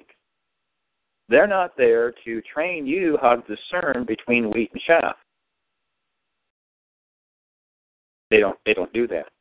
All they do is ask you to internalize information. We call it memorization. Memorize the right answer. Hold it here.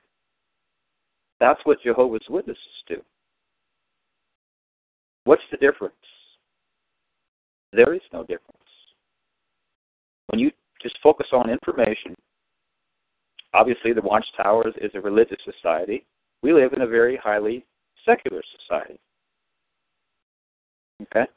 But when you focus on information, the methodology is exactly the same. There's no difference. What they don't do is teach you critical thinking skills. Now, do they ever do that in the cults? Are there any cults that teach critical thinking skill? Well, of course not. You're supposed to believe the cult leader, the authority. Well, the government takes that place, you see. We're supposed to believe them. You know how you can prove that Christians are on mind control? Now, doesn't that sound fun? What did you just say, Dave? I said Christians are on mind control. Here's one of a number of ways you can prove that. We just talked about this earlier in conversation.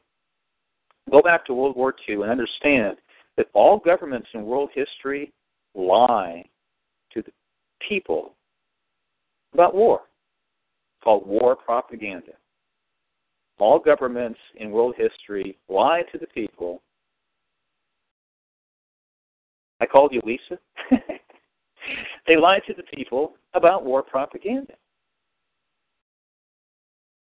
Are we so brain dead that we think that the United States of America is the only historical difference? You know, there's people that actually believe that. Okay? So, they're lying all through history, and they all lie. Now, let's go back to World War II. So you had all these Christians in America in the 1940s, but you know something? They were believing everything the government was telling them about the war.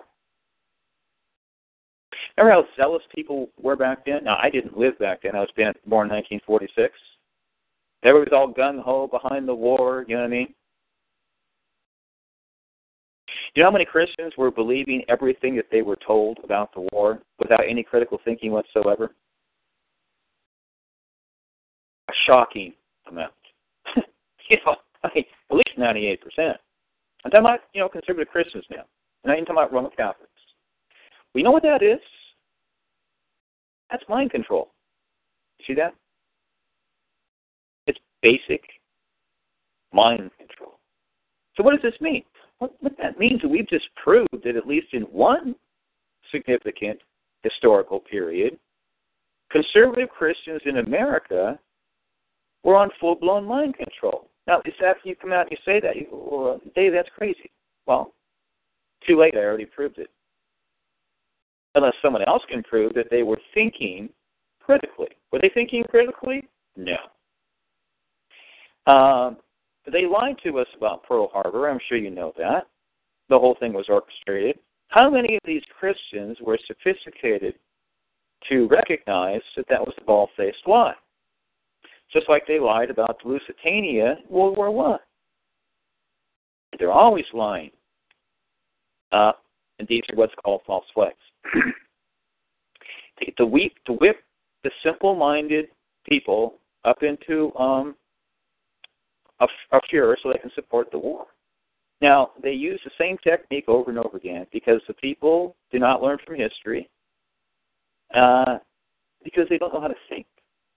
Okay? So, going back to, I'm trying to illustrate the most important thing, apart from spiritual things, is actually learning how to think.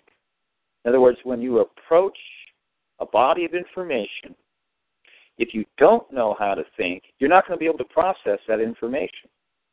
This is why you have all these people in the preterist movement that have not even thought not even crossed their minds about these issues that I brought up so far.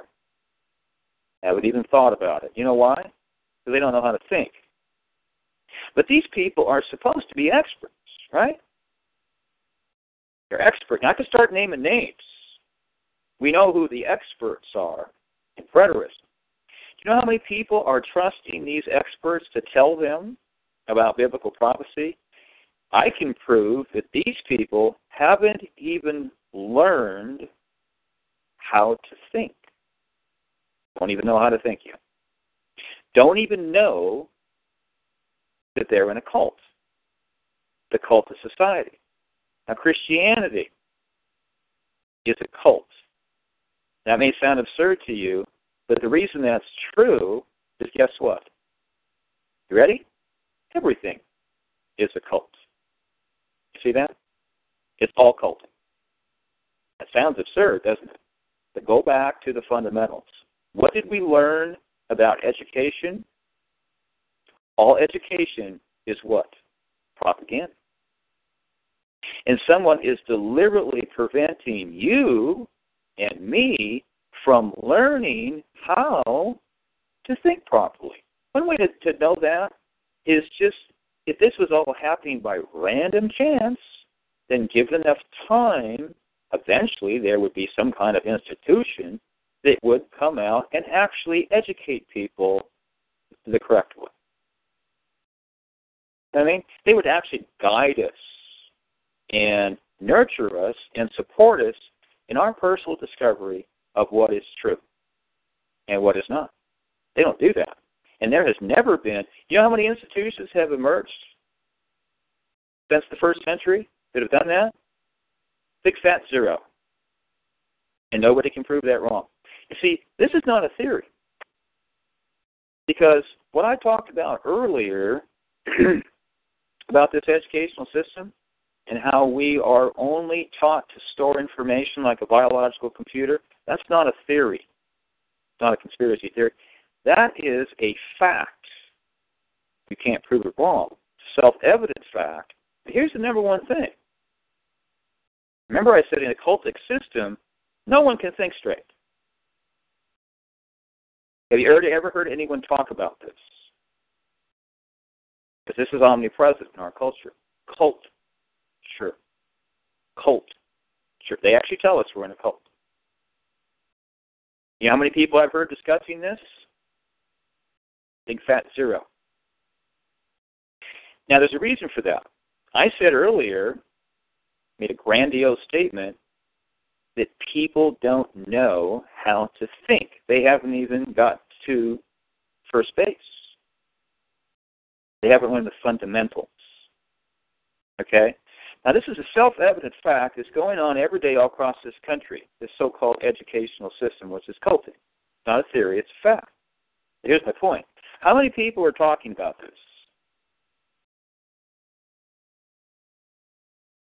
Nobody. You know why? Because they're in a cult. When you're in a cult, you cannot ask the crucial, the vital questions that need to be asked. You can't do it because you have a cultic mindset. You see that? And every one of these authoritative preterist teachers, they all have a cultic mindset. They haven't even gotten to first base and learned how to think. Now, there's another subject, which I won't go into right now, at least I don't plan on it, and that all of these institutions and systems of belief are all highly infiltrated. They're all highly infiltrated. That means you could have, we call it a false teacher. You know what I mean? Now, the Bible actually talks about this, by the way. You get some scripture on it. These are people who know what they're doing. Now, they're in all movements. So they're in Futurism, they're in Preterism, they're in Dispensationalism, they're in Calvinism, they're in Luther, they're everywhere. Why shouldn't they be? Can we measure the motivation and the resources of the Illuminati. Is there anyone on planet Earth that can do that? No. Because we don't have enough information. Hi, Lisa. Hey. That's Linda in the chat room. Hey, Linda. Well, what happened is that Linda saw the sign in the sky. Mm-hmm. And so she also sent me some money, God bless her heart. She sent me $100 because they raised the rent $100. Mm-hmm. And so that problem was taken care of for 1 month. Anyway, after people see the sign in the sky, then I start to talk about things that we didn't talk about before because I can get away with it. Isn't that fun? So Linda and I have been talking about preterism. I mean, I've been talking about it, and I didn't mean to. We were talking about. She wanted to know about the different conclusions about seeing the sign in the sky, and the one I've been talking about the most is that because the moon is small, and when you see a cloud behind the sun, then you know it's small too. You look up in the sky and they're the same size. That means that the Earth, which is now large in relationship to the sun and the moon, it cannot be revolving around the sun. You see that? That's completely absurd. So we've been talking about propaganda, and we have all internalized a massive amount of propaganda. So Linda is trying to process this different, because that's what she's been told her whole life. You know, Galileo was, we know the whole story about that. And we hear that over and over again, just like we hear about all the Salem witch trials every Halloween. We hear these stories, just made up. It's propaganda. These evil Christians were killing the witches. No, the evil witches were killing the Christians, posing as Christians. Just like Satanists were posing as pilgrims and Puritans and coming to America first in disguise because they're always first in line. God's people are last in line. What does the Bible say? Israel will be the tail and not the head. And that's what we are right now, Linda. We are the tail and not the head. You see, if you're conspiratorial, you have to apply these things to preterism, you see. So if we're the tail right now, and we're going to become the head, how can that not be significant? Of course it'd be significant. Why? Because it's a complete flip-flop. 180 degrees. Now here's the thing. How can that not be in Bible prophecy somewhere, in the Bible? That kind of a significant flip-flop going from the tail to the head. Now, see, people say, well, we're not the tail. We're the head. What did we talk about earlier? All the chemtrails and the poison water, the poison food, the frequency weapons. Your bed springs are a mind control device, which is an absolute fact that you can prove. Everything in your house is toxic unless it's natural. I mean, it's the only thing in your house that's not toxic is a plant or soil, and they're both toxic anyway. I'm just giving you a break, or something that's actually a natural metal. Everything in your home has been weaponized. This all happened by chance, okay? So I was explaining to her earlier that we've been imprisoned. We're in captivity. We're in bondage. And this is the most significant captivity and bondage in the history of the world on a physical level because of all the technology. This quiet war is going on. So because it's the most significant in world history, that tells you how significant the deliverance will be, because the deliverance hasn't happened yet. So it's the most significant deliverance in world history on a physical level. Now stop and think about that. How can that not be in Bible prophecy? It would have to be. Well, if it's in Bible prophecy, then full preterism collapses. Because now you're talking about at least one unfulfilled prophecy beyond the first century. Well, that's not full preterism anymore. See that? So that's what we've been talking about.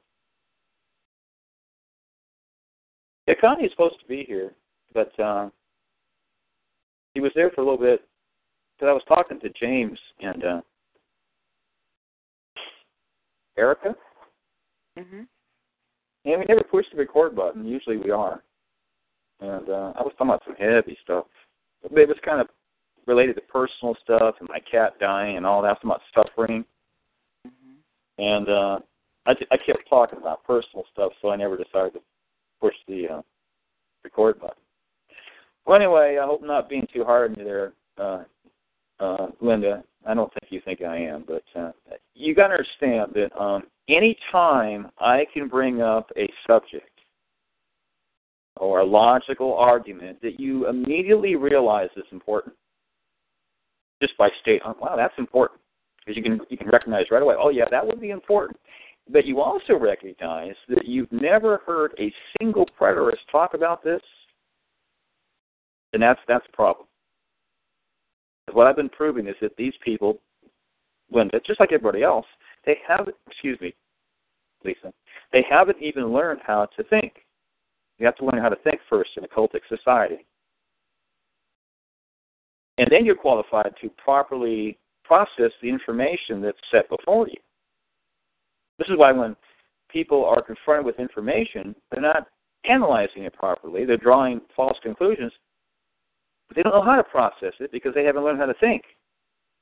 So I've said that learning how to think in a cultic society is the most important thing you can do that doesn't have to do with spirituality.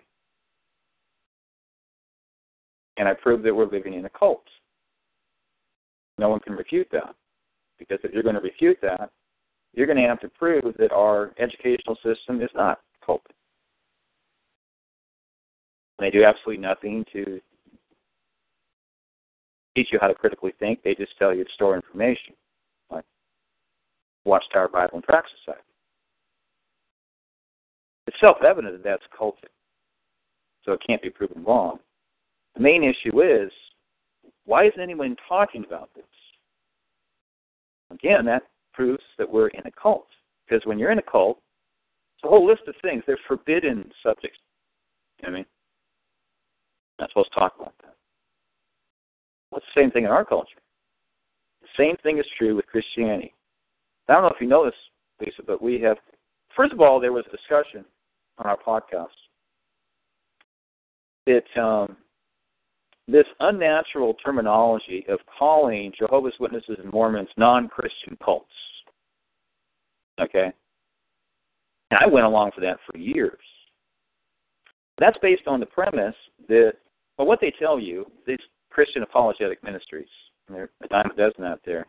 But what is a non-Christian cult? Well, a non-Christian cult is basically two things. It's orchestrated around an authoritative, charismatic leader, and then they deny at least one essential of the historic Christian faith. Okay? That's called a heresy. All it takes is one. So, if Jehovah's Witnesses had everything right, except for one thing, it wouldn't matter. They deny the physical resurrection of Christ. Mm-hmm. You can't do that. The Bible says if you do that, you're an antichrist. That's right. It says that not once, but twice, in different ways. The verb tense is different. It says it in 1 John 4, and it says in 2 John 7 and 8. Such a person is the Antichrist. Now, here's the problem, Linda. Do you know how many preterists out there do not believe that Jesus Christ is presently in flesh? That's the common belief.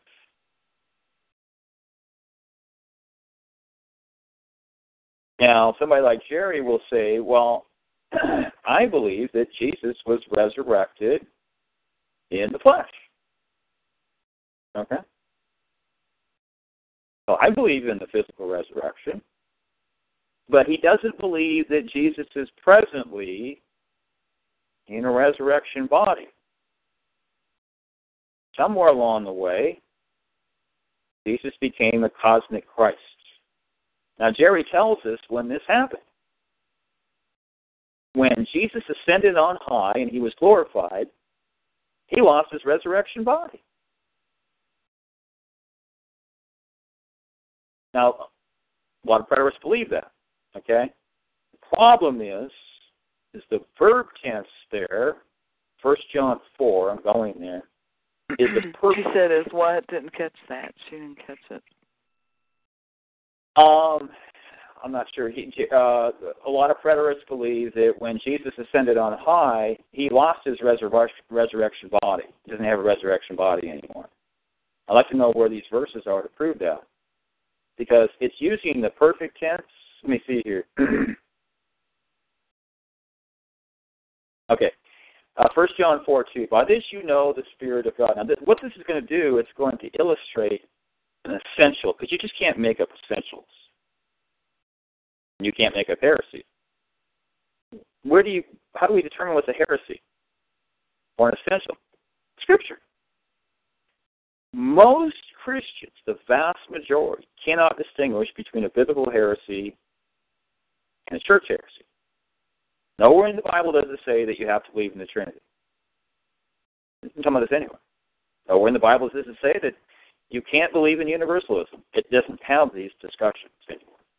Did you know that there's no verses in the Bible that says you have to believe that Jesus is God? Not one single verse. Now, the Bible does come out and say you have to believe this, you have to believe that. Let's take another example of something it never says. Where in the Bible does it say that you have to believe anything about the Holy Spirit? Where does it say in the Bible you even have to believe the Holy Spirit exists? As absurd as that may sound. It doesn't talk about these things, you see. So you can have all kinds of crazy views about the Holy Spirit. If you want to believe the Holy Spirit is an angel, that's not going to keep you from... well, that's another problem with preterism. They believe that we go to heaven. Remember, Linda, that Jesus said, the meek will inherit the earth. Now ask yourself one question. Have the meek inherited the earth yet? Well, we're in an armed encampment right now, in the midst of a quiet war, and we're in prison, in bondage. Is this the earth that we're supposed to inherit? No. That means that it must be future. Did you know that Jehovah's Witnesses are right when they say that you will live on a paradisical earth? They're actually right about that. Now, the problem with preterism is they spiritualize Revelation 21 and they spiritualize Revelation 22, and they also spiritualize significant portions of Revelation 20. They have to spiritualize Revelation 21 and 22 because all Bible prophecy has to be fulfilled. Okay? If you go to Zechariah chapter 2, it's going to tell you that Yahweh is going to come to earth and live in the midst of his people. There's no reason to spiritualize that. The Abrahamic covenant is still standing. It hasn't been fulfilled yet. God promised, it's a physical, what it's technically called is a land grant covenant. Land, soil. Hebrews 11 tells us Abraham looked for this land. He never found it. This has to do with one simple word: restoration. Have the 12 tribes been restored? No. Go to Hosea 1:11. Israel and Judah will be reunited. Preterists say, well, that happened in the first century. Okay. Watch what it says next. And they will appoint one leader. Okay? So when the leader's appointed, that has to be when the Judah and Israel are reunited. Now, what preterists are going to do, they're going to spiritualize that. You know why? Because that's a scintilla of evidence that this happened in the first century. So, as a historical event, did it happen in 70 AD when the temple was destroyed? No. Can anyone prove that? No. Okay. So it's just, it doesn't fit in with, you can't stuff it in the first century physically, so let's spiritualize it. And what does it say? It says they will appoint one leader.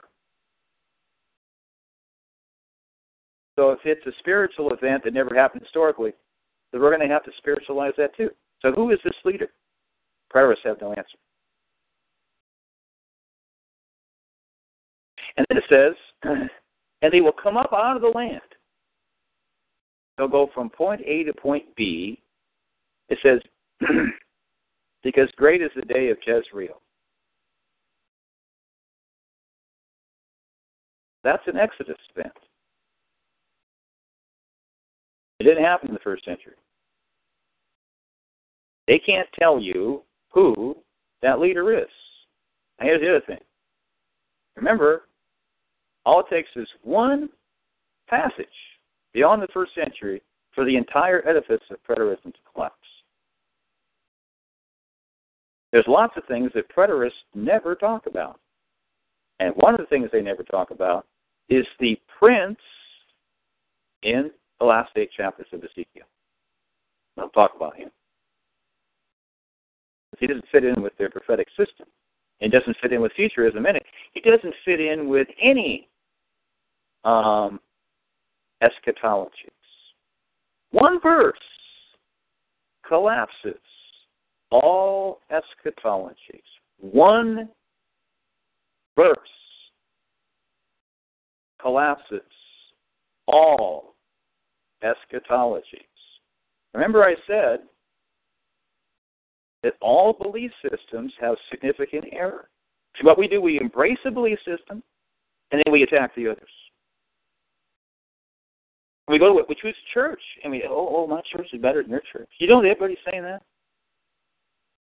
My belief system is better than yours. You have an emotional attachment. I'm a Calvinist. I'm a Seventh-day Adventist. This is all by design to keep us divided as people of God. I have the truth. You're wrong.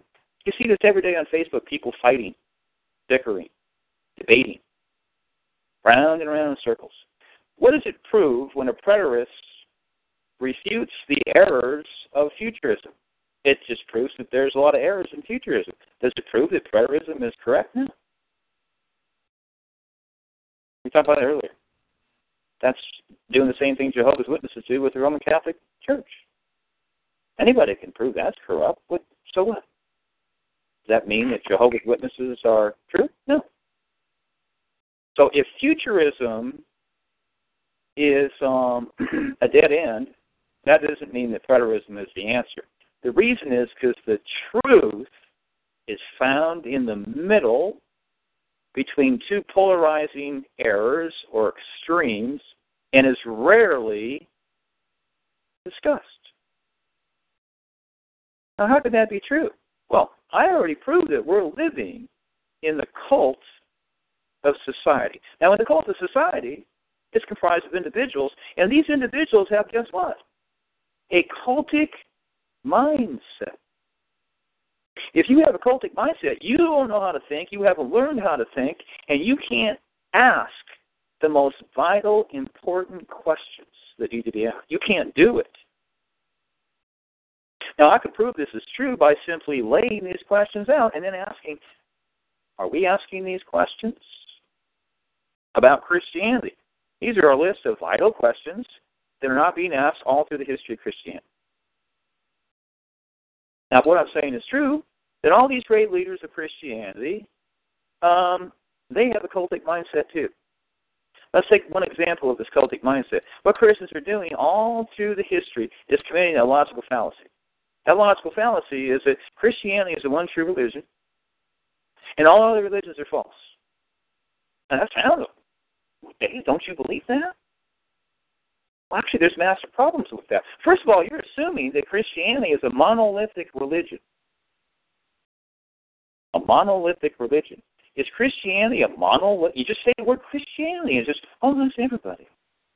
What we just say earlier. Did you know that Christianity is the most divisive sectarian religion in the history of the world? That's a fact. And the critics are quick to point that out. They like to say, oh, there's more than 33,000 denominations. I don't know if that's true. I don't even believe there's 600. I'm skeptical there's 613 commands in the law of Moses, or laws.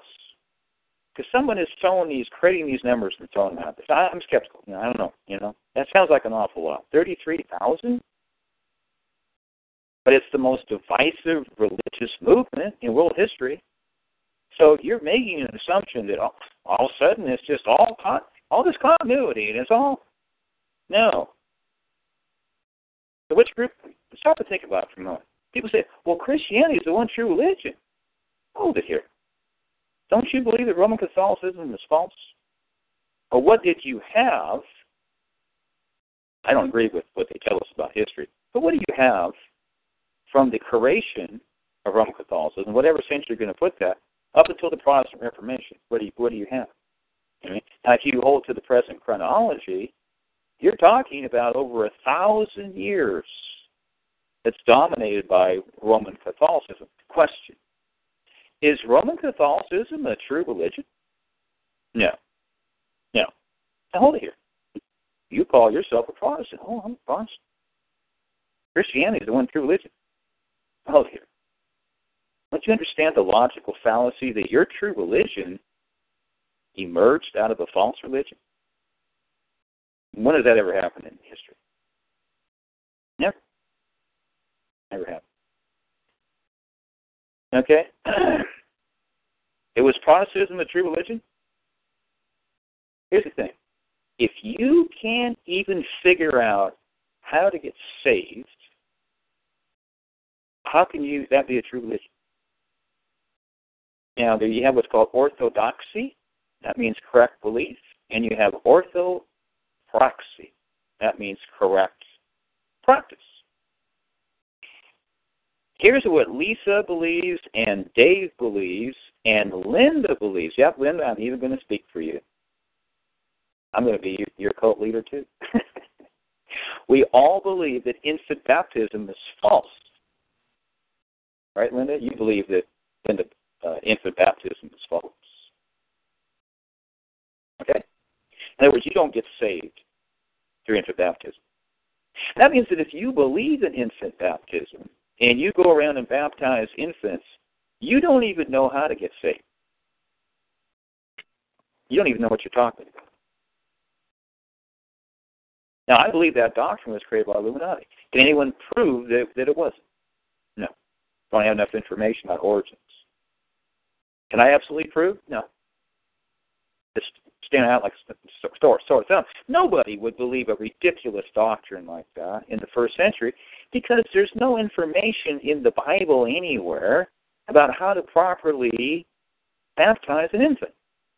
Because obviously you don't want to dunk the infant, so therefore there has to be specific information on how to do it differently. Should we pour? Should we sprinkle? What should we do? Does it talk about this in the Bible anywhere? No. What does that mean for infant baptism? It just died a big death. Or you could say, well, there's a lot of scripture somewhere. That's the best thing you could do. Anyway, so we're saying, well, okay, you got a good point there. I mean, Christianity was basically, if you're talking about institutional Christianity, because that's what we're talking about now, institutional Christianity. You could use the word Christianity in a positive sense.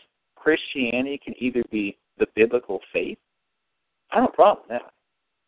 Okay? But if you're talking about Christianity as an institutional religion, then we got problems here. If you're going to say, well, that's a true institute. No. What we're talking about is organized religion, okay? We say that's the true religion. All the religions is false. You know what we're saying? We're saying, no, they're all false. Everything is false. The difference between Christianity and the other false religions, Christianity has Christ, It has the Bible. It actually has enough information, if you know where to look, to actually get saved. Isn't that remarkable? These other religions don't have that. So that's what makes Christianity distinct. And we were going to talk earlier today. We didn't get around to it. I can absolutely prove swiftly that Christianity is a false religion. And they're on full-blown mind control. I haven't even done this yet. How do you prove that? What is the most important commandment in Scripture? I'm going to put you on the line, Lisa. And Linda, too, and I'm going to say that neither one of you is going to get it. Just like when I ask a Christian, what is the Great Commission? You know how many Christians I've had answer that question correct? Big fat zero. Big fat zero. The Bible says to go into the nations and make disciples. I haven't heard anybody say that. They don't get it wrong. Anyway, I'm going to put you on the spot, Lisa. I take a sip of this stuff. What was I just talking about? Lesson 3. Great Commission. Hmm? The Great Commission. Before that.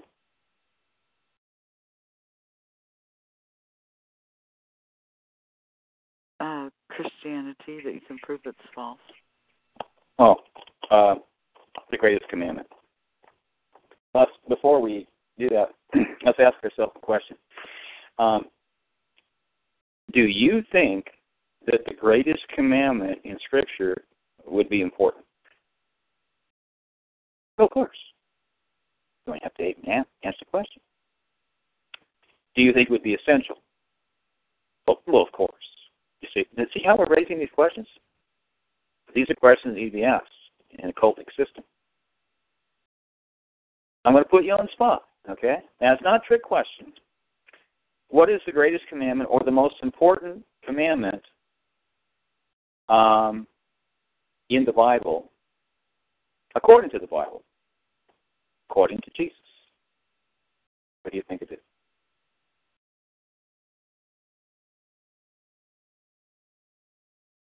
Because I'm going to prove that Christians are completely clueless about this. And that means that not only is Christianity a false religion, Christians have a cultic mindset. There's nothing more basic than this.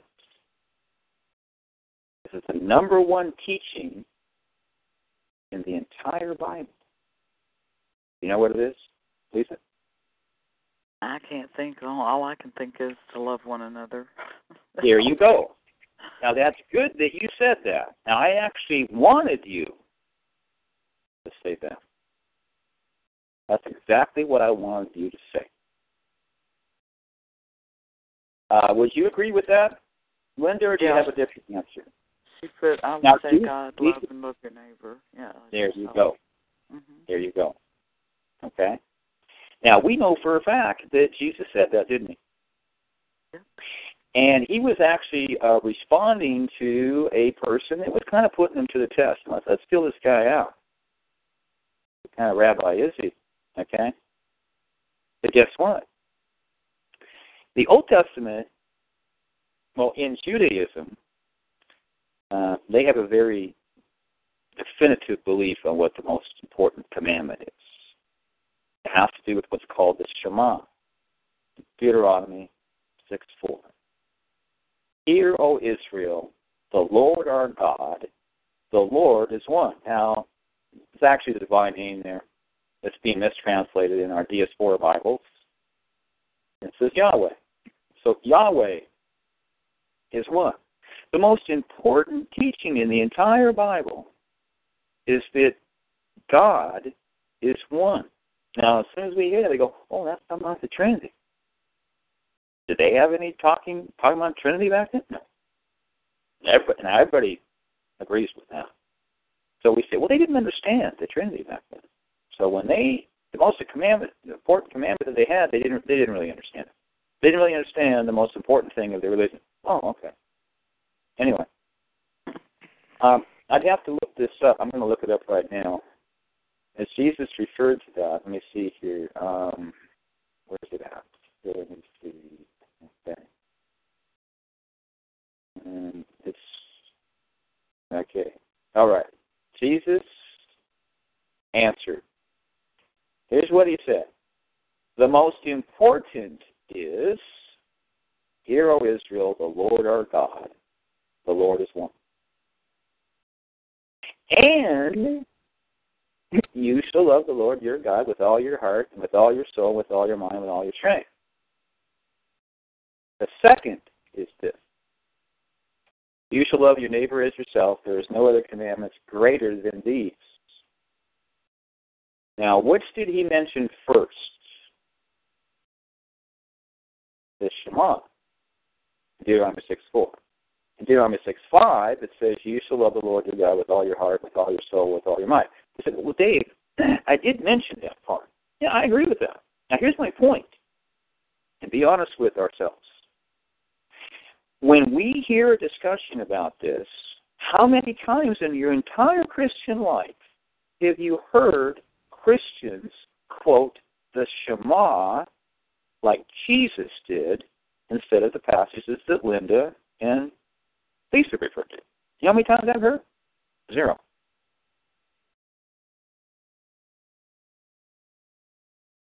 Remember James, we had to do a little study on this. Remember now James, he said, do you believe that God is one?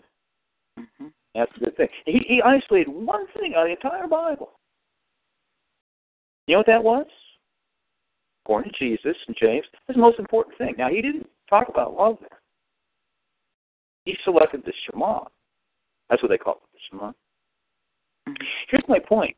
Christians do not talk about this. And what is it? It's the most essential element of biblical religion. Now stop and think for a moment. If you can't even get the most essential element of biblical religion straight, and it's never discussed as the most important element, how can that be a biblical religion? How can it be a true religion?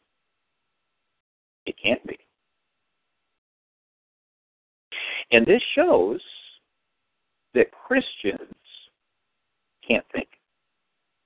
See, they're repeating what they've heard. It just goes round and round. You hear this, the most important is, it has to do with love. And that's part of it. Okay? But the most essential doctrine in the entire Bible is the teaching that God is one. And it does not have to do with the Trinity. Now, the Bible actually has a prophecy about the Trinity. I'm not going to go into that right now. Because there has come a time when people will not believe in the Trinity anymore.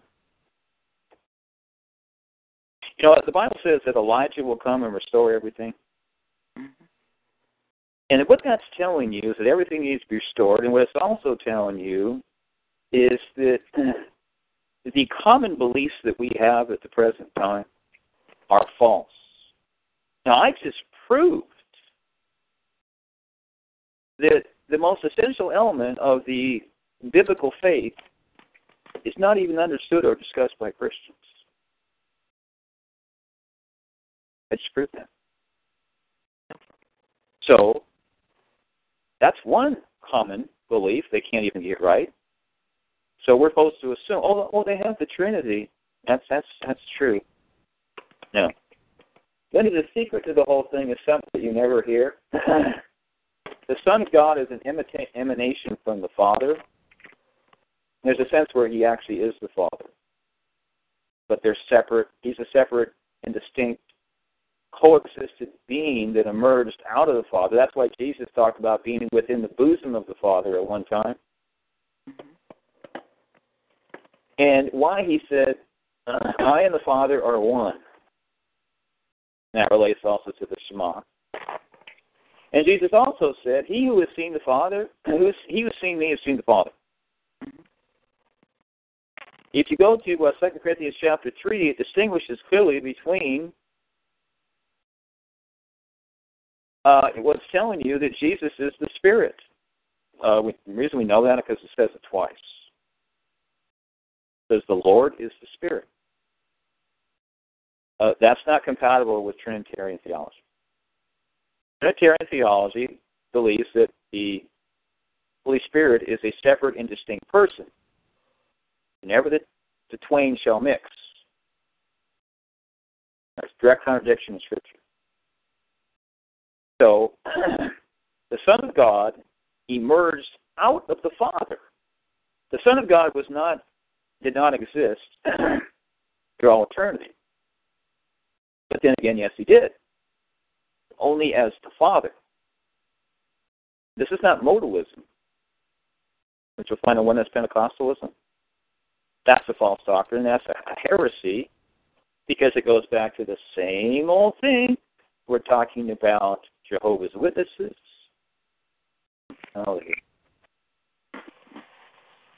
Yep. Talking about preterists who deny the... See, here's, in 1 John 4, verse 2, it says that you have to believe that Jesus is presently in a resurrection body. The reason that's true is because it's used in the perfect tense. In 2 John 7, it uses the present tense. What it basically means in the Greek in 2 John 7 is that Jesus came in the flesh and remains in the flesh.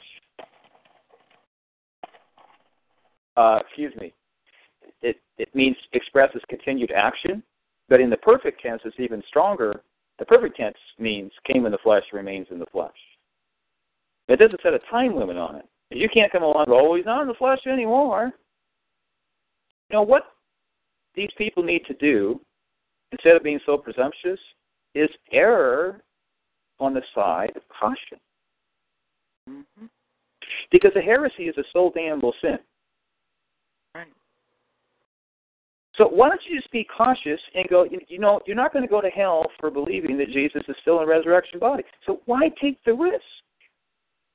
Because preterists have another huge problem. And that problem has to do with heresy. They don't take heresy seriously. Now, when I say seriously, I mean seriously. Lisa, you've been on Peloton. Oh, yeah. And they are constantly laughing about heresy, making jokes. Oh, yeah, we're the heretics. How many times have you heard that, Lisa? Oh. Did you know that heresy is a soul damnable sin? Now, the critical thing is to actually identify a heresy. Because, see, people are very confused about what a heresy is. It's real simple. A heresy is a denial of an essential truth. Now, an essential truth has to be something that's actually defined in the Bible. And you're denying that, okay? Now, the Bible teaches that if you do that, well, here's what we say. We say, well, you're going to go to hell, okay? And the problem is that's not a threat to a preterist. You go, I don't believe in hell. There's no hell. So I'm not going to go to hell. Well, whatever their kind of reward there is out there or punishment or something, it's not going to happen to you. Mm-hmm. If you are a biblical heretic, there's such a thing as a biblical heretic. And a biblical heretic is not somebody that falls into an unfortunate error or even a heresy, okay? Because heresy is just like anything else. Fornication, adultery, lying. Just because you tell a lie doesn't mean you're not going to, have good things happen in the future.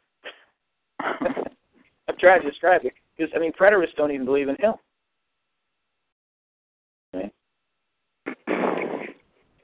So, a lot of them believe in what's called annihilationism. I don't know if you knew that, Lisa. the bad people are annihilated, like Jehovah's Witnesses. Oh. That's what happened to the demons and Satan. Mm-hmm. And not around them. So the bad things go away. And the good people go to heaven. The Bible doesn't teach that. No, the Bible doesn't teach that.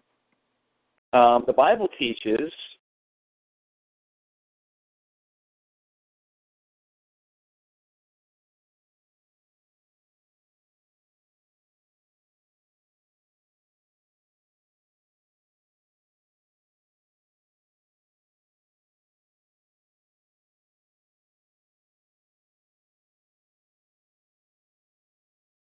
With Lucky Land Slots, you can get lucky just about anywhere. Dearly beloved, we are gathered here today to... Has anyone seen the bride and groom? Sorry, we're here. We were getting lucky in the limo and we lost track of time. No, Lucky Land Casino, with cash prizes that add up quicker than a guest registry.